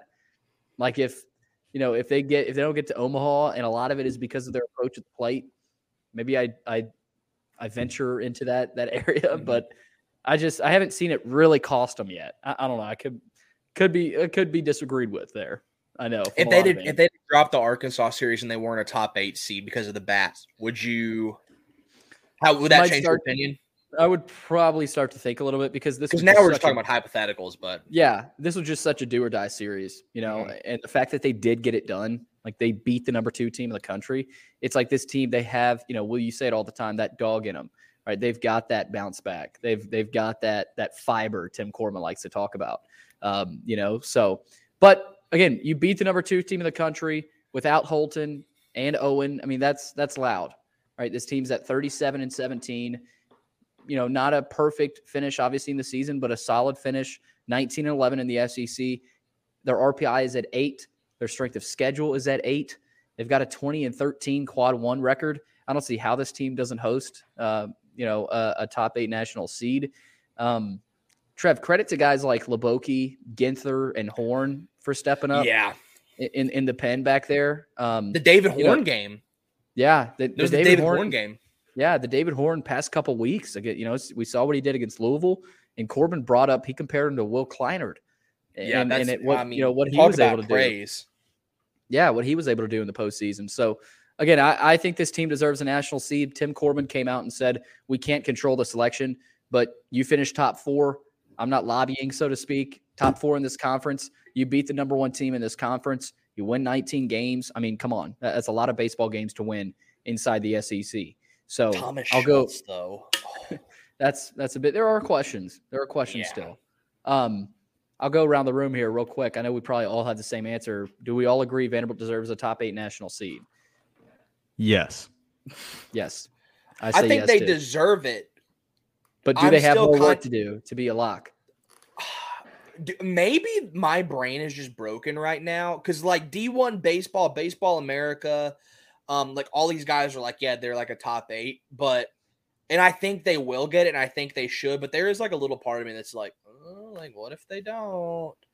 But then I think that's just me being an idiot. Also, like they're gonna get a top 8 seed. That's just me being like pessimistic and like anxiety ridden. I think winning the Arkansas series, like we talked about it, how much is the committee factoring that in? I think the negative of losing 2 series in a row right after, just in the minds of the committee, seeing Vanderbilt get dominated by Florida in the previous weekend and then losing at home, even though it was to the number 2 team. If that was to happen, they didn't have that comeback in game 3 of the series. I think I would be saying it's not locked up. They need to show more in Hoover. That would mean a little bit more. I think this weekend and that comeback locked it up. I could be wrong, but I'm a little on the other side, Trevor. I'd be shocked if they're not. Nash on Twitter, yeah, 6 or 7. 6 or 7. What do you think they? I'm thinking 8 or 7. If they got in at 6, I think I would be a little bit surprised. Well, the thing is, I think Vandy might go ahead of Clemson. Like, say Vandy makes a run in the SEC tournament and wins it, and Clemson really struggles in the ACC tournament. I could see, because Clemson right now has that 6. Essentially locked up. But again, like these tournaments, I know people say they're not important, but if the polar opposite of what a team needs to happen doesn't happen, like for Clemson, if they go 0-2 and then that Vanderbilt team, who's a 7 right now, wins the SEC tournament, I think they'd probably jump Clemson. That's a good point. So, I don't think these tournaments are completely meaningless. And Adam comes on here and says, I don't see the love for Coastal. They have like 2 quality wins all year, haven't played anyone. Yeah, Coastal, I think Vanderbilt will, no matter what, be ahead of Coastal. And I think they are right now, if I'm not mistaken, on most sites. So, yeah, that's the debate, per se right now. Is Vanderbilt, has Vanderbilt locked up a top 8 national seed? I don't know if I would say locked up. I think if they win 1 or 2 games in the SEC tournament, yes, they have locked up. But they're, you can be pretty sure, right? Corbin and the staff, they're probably like, yeah, we're fine. Like we'll most likely be a top 8 national seed. Injury report. Very important stuff here. Corbin said they are optimistic that Hunter Owen could return for the SEC tournament this week, but Carter Holton will not be available in Hoover. So no Carter Holton in Hoover. I think he's done for the season. I'm starting to lean that way as well. It just doesn't feel good. I think as people that watch Vanderbilt, every sport, every game, you get a feel sometimes. It doesn't feel good. He said, I don't think Holton will return anytime soon, at least not in the next week. And he said, of course, Owen, I talked about Owen, but I asked this to Joe Healy, who is coming up on the podcast version, not yet on YouTube. We will have that interview posted soon. But I asked this to Joe Healy. He does a great job covering SEC baseball for D1 Baseball. And I said, can Vanderbilt make it to Omaha without Carter Holton? Does Vanderbilt need Carter Holton to get to Omaha? In my gut, after the Arkansas series, maybe that was just a blip in the radar. But, they found a way, guys, at home. Now, that means they need a super at home, which they'll probably get. So I think it's a good question. But to you guys, is Carter Holton that important? Do they have to have him to get to Hoover or to get to Omaha? I think they would have had to have the Carter Holton that we saw at the first half of the season, not the post, not the South Carolina and onward Carter Holton. I think even if you had that up until Carter that point, I don't like your odds. If you have before the injury Carter Holton, I still don't think I would put this team at a lock just because the bats really scare me. But God, that pitching is good. If you have like a healthy, like on point Carter Holton, throwing lefties like that up there is really, really gonna do some lineups in. The bats still scare me, though. You've got a Patrick Riley in your back pocket in the pen who pitches. You can't have him start anymore. I think he's a liability starting.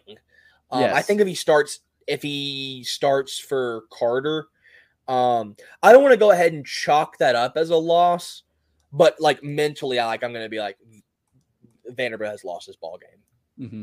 Will, do they have to have Holton? To me, this team, I can't break it down as well as basketball or football. This team is going to all come down to the bats. I know that's kind of contradictory to how I've always talked about postseason play because it always seems like pitching is king when it comes to postseason play, like defense or whatever you want to say, the trenches in football and but this team's bats have just been so up and down, so inconsistent. Even the Arkansas series that we just watched that we're glowing about, that is the definition of inconsistent bats. You saw it in game one. They couldn't do anything. The team was sloppy on the defensive side as well. And then they have one good offensive inning in the second game. And then it's just the inconsistency. And in postseason play, we'll see how it works out. I don't think Carter Holton is the make or break, but obviously having a guy lefty to start that prevents Riley from having to take that starting role is going to be a benefit because I think that's bigger than anything is allowing Riley to for sure come out of the pen. And alongside Maldonado and be kind of locked down strikeout guys out of the pen. I want to hit on what you just said, Will, about the bats, right? This is an offensive game now. Let's not kid ourselves. Mm-hmm. This is an offensive production era of college baseball, right? Everybody is just mashing the baseball. I don't know how many teams have hit over 100 home runs, but I think it's a decent. That's a lot, right? There's a lot of power bats. If Vanderbilt runs into a team, if a big power hitting team comes into Nashville, I don't like that matchup. I just don't, because at some point you can't keep up, right? Especially if they're getting runners on. So Will, that's a great point about the bats. At some point, the bats just have to perform. Now, pitching is the other side of it, right? You can't have, if you're hitting, 5-6 home runs a game, you can't have, who's a bad pitcher. You can't have Thomas Schultz. No offense to Schultz or, I meant to say bad, like major league pitcher for a comparison. But Luis Sessa. But yeah, you can't send out little leaguers out there and still win, right? You have to have some pitching, right, to a degree. But I think Will's right. If they hit well, if they hit like they did against Arkansas and they get pitching that's just good enough, I think they can get to Omaha. I think they can. But another aspect of that is the defense. That the middle of that infield cannot play like they did on Thursday night. What was going on? Thank you. The middle of the infield is looking sloppy as hell. Like they brushed it up. They brushed it up Saturday. They Sunday, did, I think. yeah. But Thursday, man, that's what scares me a little bit, right? Yeah. Or is their mind in it all the way defensively in a super regional, right? With an inexperienced RJ Austin, a guy like Jonathan Vastine who didn't play a ton last year. I think that'll be a key as well. Davis Diaz is locked down at third, but that middle infield, Gold Glove guy at third, yeah, that middle infield is so important. And you've seen Parker Noland, a few missed scoops at first where you could have an out there. Outs are so important as well. So, Trev, I know the defense wasn't great, but that's something that as a Vandy fan might scare me down the road. They did brush it up, but. Well, too, like, I totally agree. The middle infield is very, very suspect right now. And I don't want to keep harping on the poor guy, but, like, talk about, like, bad on defense. Jack Bolger, and maybe, like, the most, like, the second or maybe the first, like, most important defensive position in baseball. Him not gunning guys out, stealing, is going to equate to runs scored against Vanderbilt. That is, the more bases you steal and the more active you are on the base paths, the more likely you are to score runs, and runs win ball games. And if he can't throw guys out, and if he can't make these defensive plays, and also too, like, he's costing Vanderbilt pitchers strikes. Like, I know that framing is such like a huge part of baseball now. He just can't frame pitches well, and his way of framing is like he'll frame it, but then he like brings it in the middle, and like even if it was like glimpsed the corner and should have been called a strike, him being so like violent with the way he frames it makes the umpire think that didn't clip the corner. So not even with him gunning guys out at second or on third, but just the way he receives pitches, man, like that can cost you runs. That can cost you ball games. Yeah, the staff, I think, is in a little bit of a conundrum with the catcher spot. Like, Espinal is obviously better defensively, but Bolger has come up with big hits, right? Like, he came up with a huge hit. So I think they're going to keep the rotation going. You know, they've plugged Espinal in late in games defensively to lock down. I think that's a good, smart move. I think that's a great idea. So I like that a lot. The strategy, catching-wise, is going to be huge down the stretch. We're running out of time here, though, boys. Real quick on the SEC tournament. Man, this is going to be beefy. SEC tournament starts this week. It's one of my favorite events. I know you guys, I don't think y'all have ever been down there, but I'm headed down there Thursday. I'll be there Thursday and Friday. It's just such a great atmosphere. I mean, everybody down there loves college baseball, and it's not the end all be all. It's not really do or die, right? You're just watching good baseball. Vanderbilt will play Wednesday night at approximately 8:00. It will not, I'm telling you now, it will not start at 8:00. It will probably start closer to 9:00. Like 9. Because there's games that go longer. It might rain. The forecast looks good though for Hoover. I'm sure we've said that before going into Hoover. But real quick here, they'll face either Auburn or Missouri. That's after the 4:30 game, and with a win, they'll either face number 1 seed Florida, number 8 seed Kentucky, or number 9 seed Alabama. Trev, I'll start with you. I think that sets up well. I think one of y'all tweeted about this.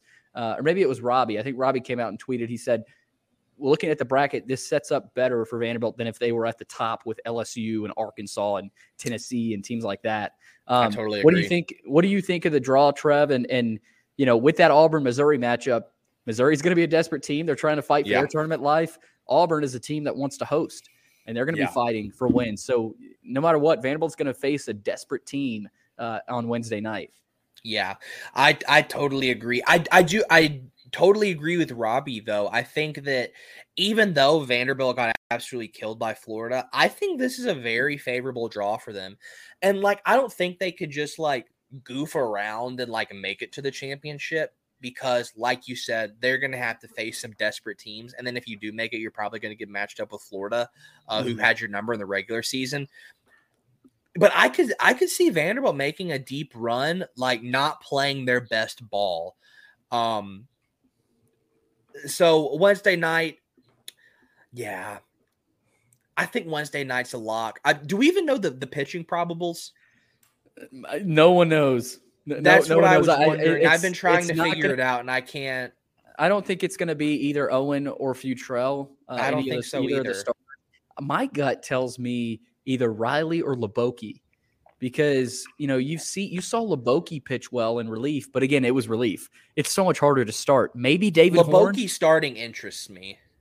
Because my interest peaked.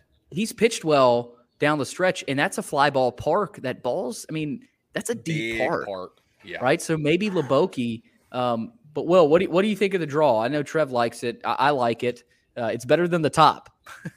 I mean, I'm not going to act like I can add anything to what you and Trevor said about the matchups. I hope that Missouri upsets Auburn, and we get to play 12 in the first matchup. But I've really got to pee. I'm trying to make it to the end and not get up. But that's all I've got to add is I've got to pee. You've been killing those cores. We've been watching. Dude, it's been Busch Light. It's been some Busch lattes, but they are running through me. And boy, do I need to break the seal right now. Before you go, though, Will, we had a comment here from Vandy for Life. Over under 9:25 p.m. start in Hoover. Over under. Oh, that's a great line. I'm going to go under. I think we'll start before that. But if there is a weather delay, then this doesn't count. Bets are avoided. We got to reset that over under line. So I'm going to say it's going to start before then, but weather delay pending. Okay, Will's going under. Trev, what about you? I'm also going to go under. I think it will start closer to 9, but I think the pitch clock doesn't push it back that far. Good point. They're calling it the action clock. I think a lot of the experts are now, but speeds up the action. Hate that. I don't like it either. I'll go under. Yeah. I'll go under. The game before them starts at 4:30. So the deepest it'll go is like 7:30. Will's heading out. We're heading out as well. Coming up on the podcast version is Joe Healy from D1 Baseball. You've got to listen to this. We talked a lot of Vandy, a lot of SEC tournament, and his pick to win the tournament, I think you'll like it. Coming up, Joe Healy from D1Baseball.com. You've been listening to the first portion of the Door Report. Stay with us, though. We're so back. We're so back, boys and girls. The doors are back. So back. The doors are back. The masculine urge to say we're back right after saying it's over. In the midst of it's so over. My undefeated human spirit found within me, the unbreakable. We're so back, boys. Let's go. The doors are back. That'll send us into the interview portion. So long, everybody. Stay tuned. Joe Healy from D1Baseball.com, also a part of, the founder of SEC Extra, which has done phenomenal with all the SEC baseball fans. So if you haven't subscribed, go and subscribe. That's the best SEC baseball content out there. Joe is headed to Hoover, along with, I think, Mark Etheridge will be over there as well. So they'll have a tandem duo down there in Hoover. So join them for the fun down there. I'll be down there. So looking forward to it. Joe, appreciate you taking the time. I want to start with Vanderbilt. They took 2 out of 3 from Arkansas over the weekend without both Carter Holton and Hunter Owen. What did that tell you about this group? Because things were going downhill pretty quickly the past couple weeks. Yeah, there was kind of a feeling, I perceived there to be a feeling anyway, that there was a little bit of, as Vanderbilt looked like they might be fading, especially with the injuries piling up. Collectively, there was a feeling of like, aha, we knew you weren't for real. Like, because early in the season, there was so much doubt about Vanderbilt, and then the offense got off to such a slow start in non-conference, and we kind of shoveled, as Mike Rooney has said on our podcast at D1 Baseball a number of times, we shoveled dirt on them and walked away and kind of just let it go. And then lo and behold, they figure some things out. And so I say all that to say, it kind of looked like maybe we were trending that way. And okay, you've had a nice year, but you really weren't, one of the upper crust teams in the SEC. And then to fight back the way they did is incredibly impressive. It's frankly something that Arkansas normally does. Like, that's very much a signature Arkansas thing, to not really impress, to get behind, to kind of look dead in the water and then just come alive. And the big picture with Vanderbilt, I think, it shows something that I had heard going into the season that I think has been validated, which is that, look, this is not, especially on the offensive side, this is not the most talented Vanderbilt team that we've ever seen, right? There's no JJ Bleday in this lineup. There's no Austin Martin in this lineup, but it's more of a blue collar group. It's more of a stereotypical Tim Corbin type of Vanderbilt lineup. So sure, there might not be star power, although, RJ Schreck's had a nice year, and, we can Enrique Bradfield, of course, is a star, but I think you know what I mean, that it's just it's a less talented group, but it's a group that's probably going to do a better job of maximizing what it has. And I think we saw that with what they did over the weekend, where it was a team that didn't quit. They fought back, and it wasn't always pretty, but they got it done. It's amazing in baseball how quick the momentum can turn. And it felt like, sometimes it feels like it can't possibly ever turn for a team. And it was almost like that's what this Vanderbilt team was in. They were in as bad of a rut as I think I've ever seen a Vanderbilt team get into. And obviously a lot of fans were, saying this is the collapse of the program, but all of a sudden they get a win over Arkansas. The Bats seemingly have woken up a little bit. RJ Schreck is still the only player hitting above 300, though. So I want to kind of get into that. In today's era of college baseball, do you see Vandy's lack of, ridiculous power? I mean, we see teams with 5, 6, 7 guys hitting over 300, multiple guys hitting over, 10 home runs. Do you see their lack of huge power as a disadvantage heading into the postseason, or do you still see them as a competitive team down the stretch? I think the answer is kind of yes to both. I do think it is a little bit of a disadvantage. I'm not going to sugarcoat that. I think that's just the way the game is played right now. And Vanderbilt's done a nice job of mitigating that. And it's depth on the mound as much as it's been strained this year. Its depth on the mound has allowed them to mitigate some of that, just because when they pitch well, they pitch as well as anybody in the country. The talent is certainly there. But yeah, I mean, if you don't have an offense that can, and I say the same thing about Kentucky, by the way. I mean, if you don't have an offense that can come back, and it's funny I say this because Vanderbilt just came back from a huge deficit over the weekend, but most times if you don't have an offense that's going to be able to make up an early 5-0 deficit and do it comfortably, it's going to be hard. It's going to be a tough row to hoe unless you're going to shut down the team the rest of the game. And so yes, it is a disadvantage.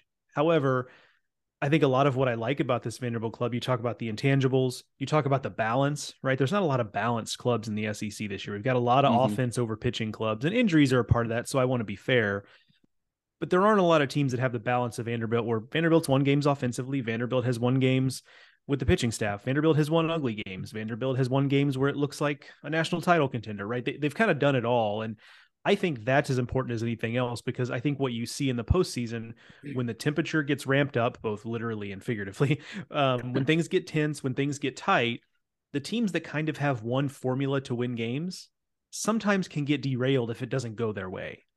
Vanderbilt's, right, I think, going to be a team that's going to, Devin Fattrell didn't have it today. He wasn't locating, and, because his stuff is what it is, on days he's not locating, he gets hit around. Okay, no big deal. Like, we'll figure something else out. A lot of other teams, aren't quite so good at being able to do that kind of thing. So to go back to your question, I think the answer is yes to both. It is a disadvantage, but I don't think it's a disadvantage that they can't overcome. On Sunday, Tim Corbin said Carter Holton, quote, won't be back anytime soon, and that Hunter Owen could pitch in Hoover. So obviously we're heading into Hoover. Yes, it doesn't necessarily matter for Vanderbilt, but I think as a Vanderbilt pitching staff, you might want to maybe throw Owen out there, throw a few more guys out there to see what they have. So I ask you this, Joe, can Vandy get to Omaha without Carter Holton? Do you see that as a hill that they can't climb, or do you think this team potentially even without Carter could find a way? I think so, because the deck is stacked against teams that host. And if Vanderbilt's top 8, and I expect them to be, based on the, something really unprecedented would have to happen for them not to be a top 8, right? I don't never say never, because we've seen some wild stuff, but like they're a top 8. So if you take care of business, you're playing at home. Big advantage there. I don't need to tell that to you or your listeners probably. Vanderbilt has a knowledgeable baseball fan base. So I think that's item number one. Item number two is that once you get past regionals, frankly, would they prefer to have Carter Holton? Absolutely. Who wouldn't, right? But once you get past them, or once you get past regionals, I should say, the Super Regional and the College World Series format is pretty forgiving for a pitching staff that, might not have a lot of options, right? I mean, I think the 2021 Vanderbilt club is a perfect example, right? There were so many questions about that team outside of Rocker and Leiter. And you know what? They rode mostly Rocker and Leiter to one game shy of a national title. Yep. So, yeah, and now you could point to that as saying the reason they didn't win the national title. And I guess, okay, maybe I'll grant you that point. But that's a pretty deep run to make. And so would you rather have him? Absolutely. I'm, you didn't say it yourself, but I feel like anytime you hear not coming back anytime soon, I tend to be pretty pessimistic about that kind of stuff. And Coach Corbin, obviously, it tends to be a little more opaque than a lot of coaches around the league with injury stuff, and as his right to be. So maybe we're misreading that, but to me, that doesn't sound great. I think this club can make a run without it. It'll be somewhat matchup dependent, as all postseason things are. But look, I'm not just sunshine pumping for the sake of it. But I think the format is pretty kind to being an arm short on the mound. So if Hunter Owen's back, and obviously Fattrell's been as good as he's been, and It seems like the bullpen is shaping up a little bit for Vanderbilt right now. That could be enough, especially once you get past regionals. Yeah, that's why this weekend was so huge for them. I mean, you look back at the Arkansas weekend, and now they hopefully, secure a spot in that top 8 national seed range. So obviously, we'll see what Vanderbilt does. But the SEC tournament starts Tuesday, Joe. It's one of my favorite events on the sports calendar. Just a perfect event. Great atmosphere, great area for it. What are you most excited to watch before you head down to Hoover? There are so many storylines. Is there a player? Is there a team? Is there a story? What are you most excited to watch before you head to Hoover? Yeah, I'm hoping to get, and one of the things that's interesting about Hoover is the way the pitching shakes out, because it's such a quick turnaround. Thursday, Friday, Saturday series, but then you turn around, you've got teams playing on Tuesday. But so on the player side, like I've not seen Paul Skeens with my own eyes this year. Mark has, Kendall has, but I've not. So I'm excited to see that. And I put the asterisk there because LSU may not have a lot to play for in terms of national seed potential. So if they go 0-2, to Skeens even take the mound, right? So fingers crossed there for me selfishly to see Paul Skeens. In the big picture, though, I'm really fascinated by this hosting logjam in the SEC, where there are nine viable host resumes. That if the season ended today, there'd be 9 teams on the board in hosting. And so you've got the obvious ones, but then you've also got, Auburn's got 17 SEC wins. That usually gets you there. I think Mark has crunched the numbers, and I think every team that's won 17 regular season SEC games has hosted. So you feel pretty good about that. But then you've got, 3 teams with 16 wins, or maybe is it Alabama, Kentucky, Tennessee, South Carolina, 4 teams with 16 regular season wins. And they all have pluses and minuses. It's like the eating its own tail. Basically, you can go round and round and round on which resume you prefer. So what that tells me is 2 things. One, Hoover's going to be really important for those 4 teams. And then secondarily, we're going to see something historic in the field of 64 from an SEC perspective. Now, they're not going to get more than 10 bids. The math isn't there for that. The record for number of hosts is 7, 2016.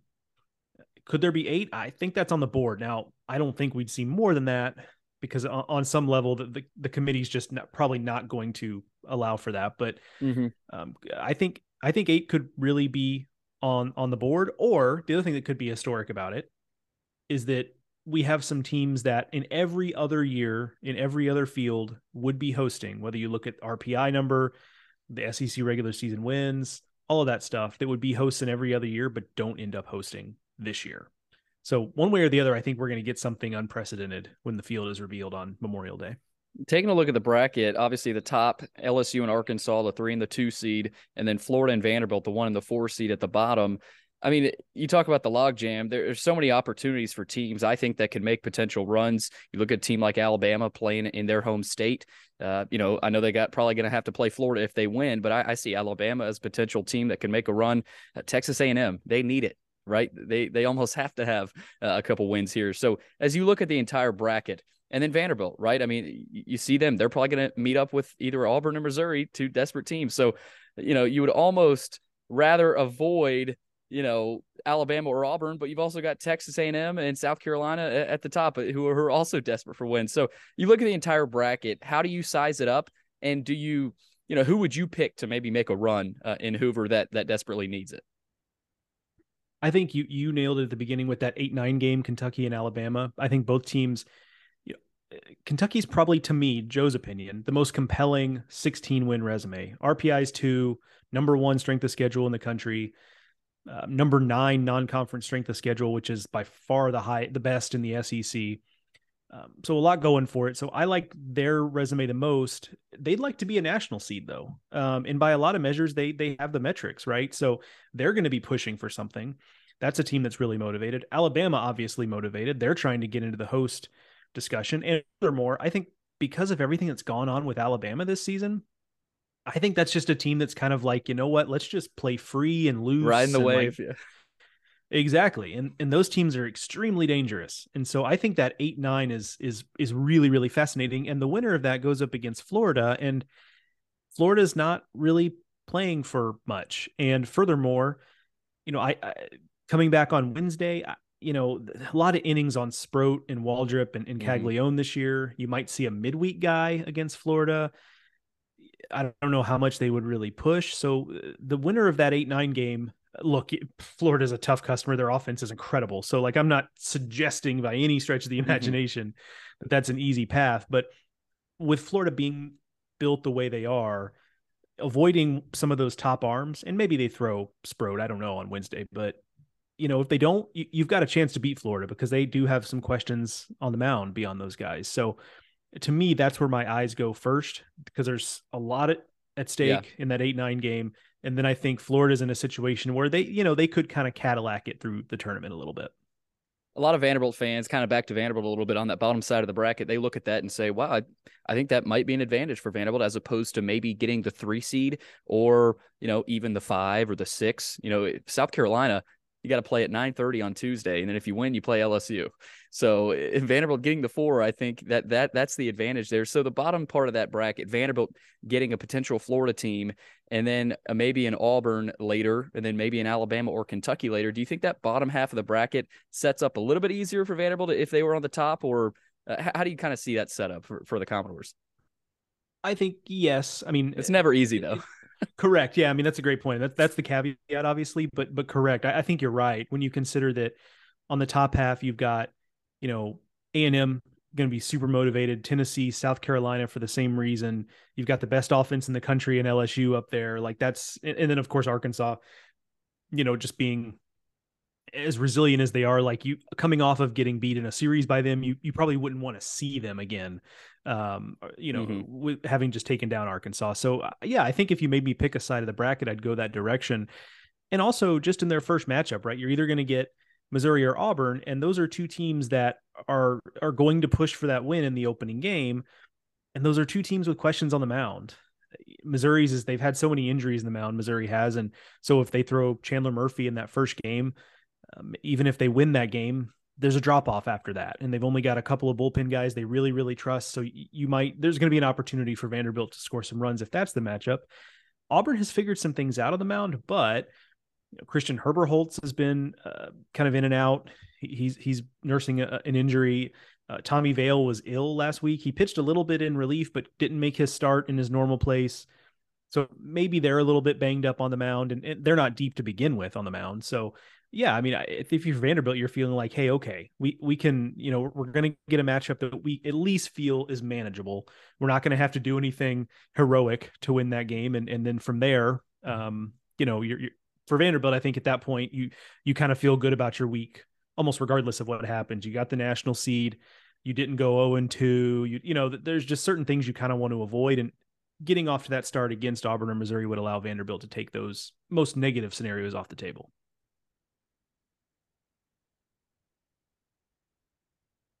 I think you might be muted, Billy. I can't hear you. Oh, my bad. You got me? Yeah. Okay, my bad. All right, Joe, come more before we close it out here. We talked about a national seed earlier, right? And how important that can be for a team, right? Vanderbilt, they obviously knew the importance of getting a national seed. Kentucky is fighting for one right now as a top 8 national seed.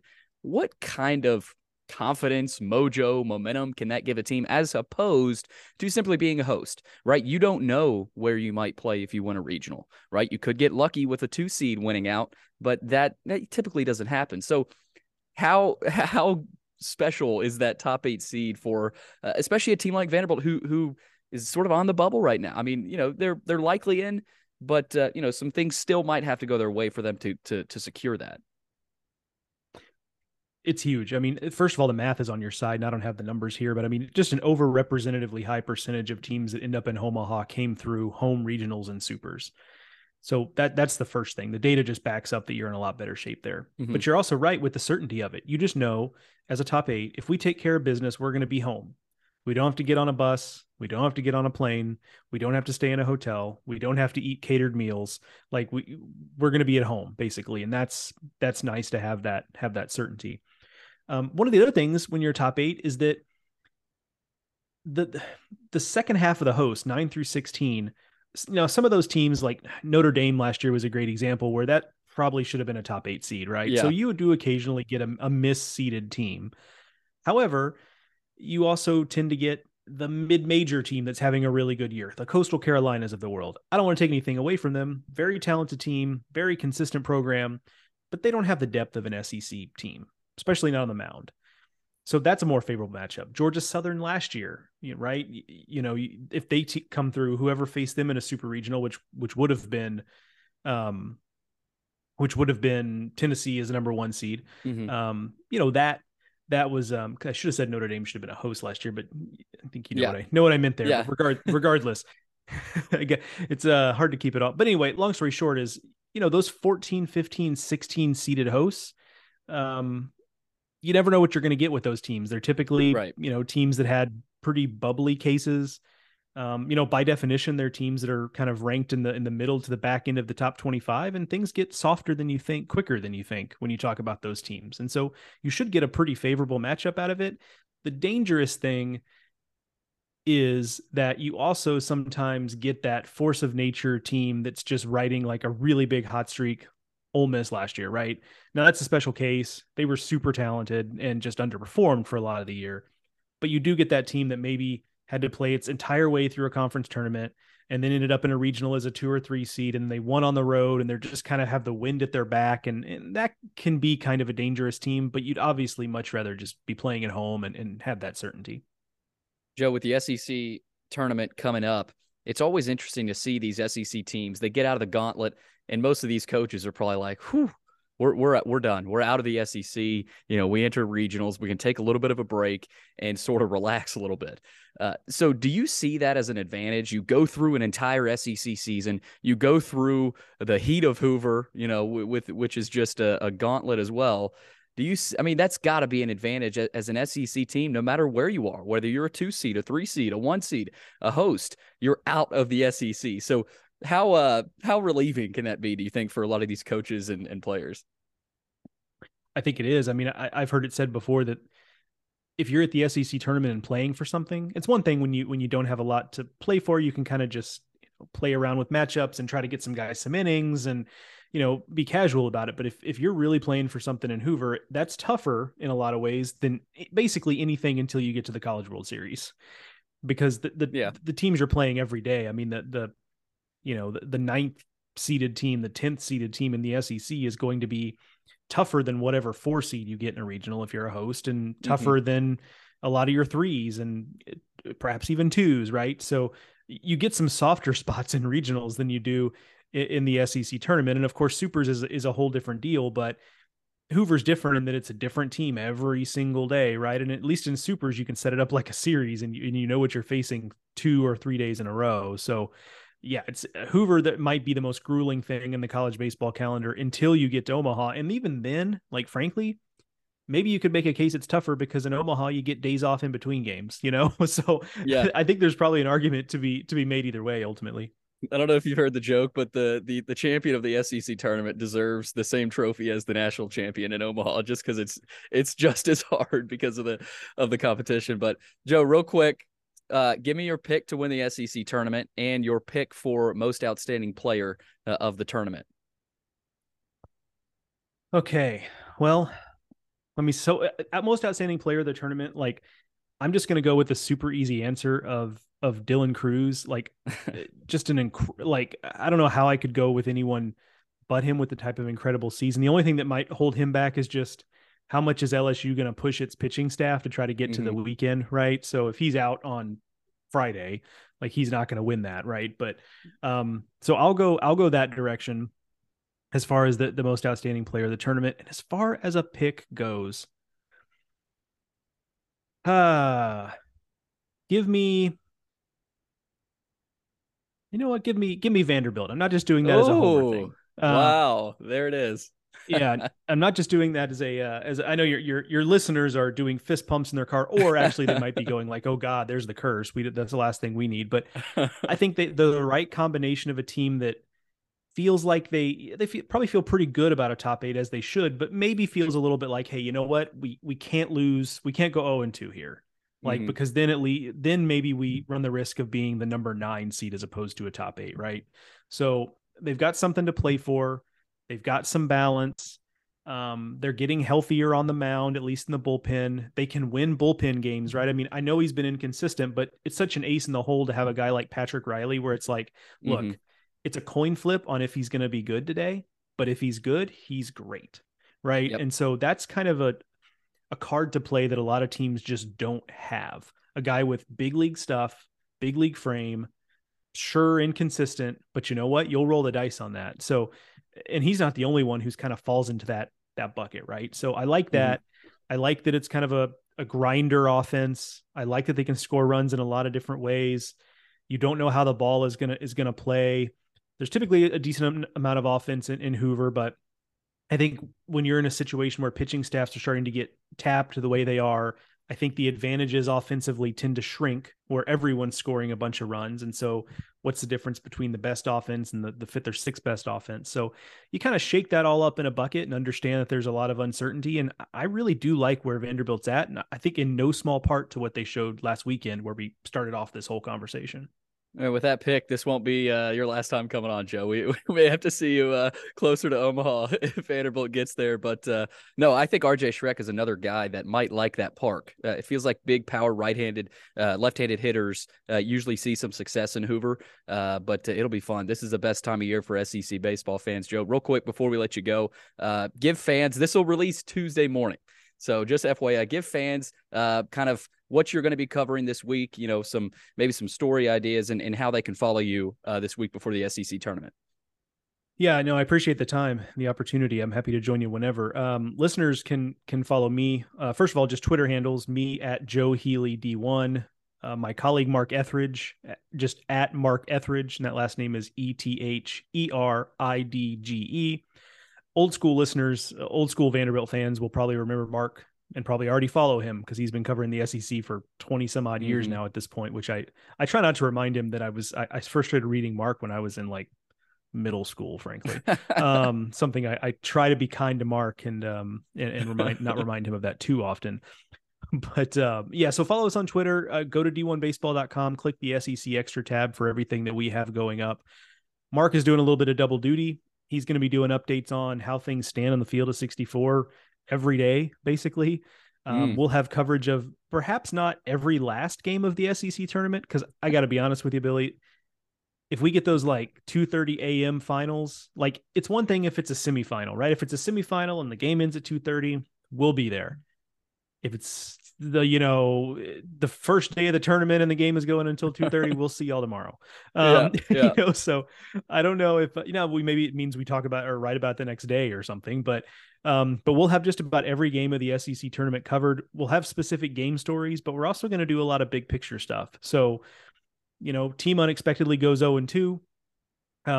Just to balance it out, since I picked Vanderbilt to win, let's say Vanderbilt goes 0-2. We'll have a piece on like, okay, what does this mean? Like, are they in trouble as a top 8? Because a lot of that's also based on what everyone else has done, right?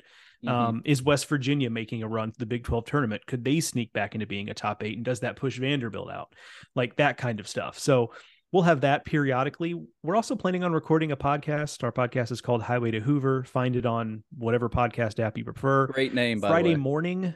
Oh, thank you. Yeah, we had to go with the alliteration, and then the play on the road to Omaha was just too easy to pass up. But we'll have a new episode, I believe, Friday morning. There's a gap in the schedule on Friday where we can probably get something recorded, just to kind of do a state of where things stand in the SEC tournament and what it means for the big picture. So our entire goal for the weekend is to just send readers and listeners a barrage of information all week and make it worth your while to subscribe to SEC Extra. So your listeners who are already subscribed, a genuine, sincere thank you. If you haven't yet subscribed, all we ask is that you give us a chance. And really, honestly, there's no better time than right now to do it with the postseason coming around. So even if it's just to sign up for a month to follow us as the postseason goes, that works for us. Hopefully we'll get you hooked. Yeah, every game, if you had something on every game, that would be 17 games. I think you knew that already, but that's a lot of games. Yeah, so. It's just, I told Mark, I was like, look, I mean, we're both coming. Normally, God bless him. Normally Kendall's there by himself, so we changed it up a little bit this year with Mark and I going, and we're going to do some load management. We're definitely going to be taking some games off. One person gets to go to bed at a decent time every night, and then that same person doesn't have to then get up to be there for the 9:30 game the next morning. So we're going to try to take it easy on each other. Yeah, well, Vanderbilt is slotted Wednesday night at approximately 8:00. It never starts at 8. Those late games never start on time. So hopefully there's. I tell you what, though, the action rules have helped. if there's going to be a year, like knock on wood, and I won't knock too loudly so your listeners don't hear it, but the weather looks pretty good in Hoover this week. It does. Like fingers crossed, knock on wood. And then between that and the action rules, this might be the year that we get some stuff on time. Now that I say that, we're going to have something apocalyptic happen, but this year above all years might be the year that things mostly stay on time, and that'd be great. Yeah, hopefully it's the polar opposite of last year. I don't know if you were down there last year, but it was. I was not, but I was. Yeah, it was miserable. Well, I mean, it was good baseball, but there was a lot of waiting, a lot of sitting and waiting. So hopefully it's different. I was this year, I was covering the. I was still at Baseball America last year, and I was covering the Big 12 tournament, which is a Globe Life field in Arlington, and we had a roof, and it was great. Oh, lucky! And games started on time, and it was quite a deal. But I felt for anyone who was in Hoover. So. Yeah. There's something so pure about Hoover and that park about, it rains, but they're going to find a way to get the games in, and it's on dirt, no turf. So that's what I love about the tournament. And I'm glad that it's coming up next week. Starts Tuesday, 10:30, and it'll roll all the way through Sunday. So Joe, thank you so much for taking the time. Good luck with your coverage, and enjoy the trip. And we'll be keeping track. Thanks for coming on. Absolutely. Happy to do it anytime, Billy. When you see me in Hoover, make sure to say hello. Will do. Thanks, Joe.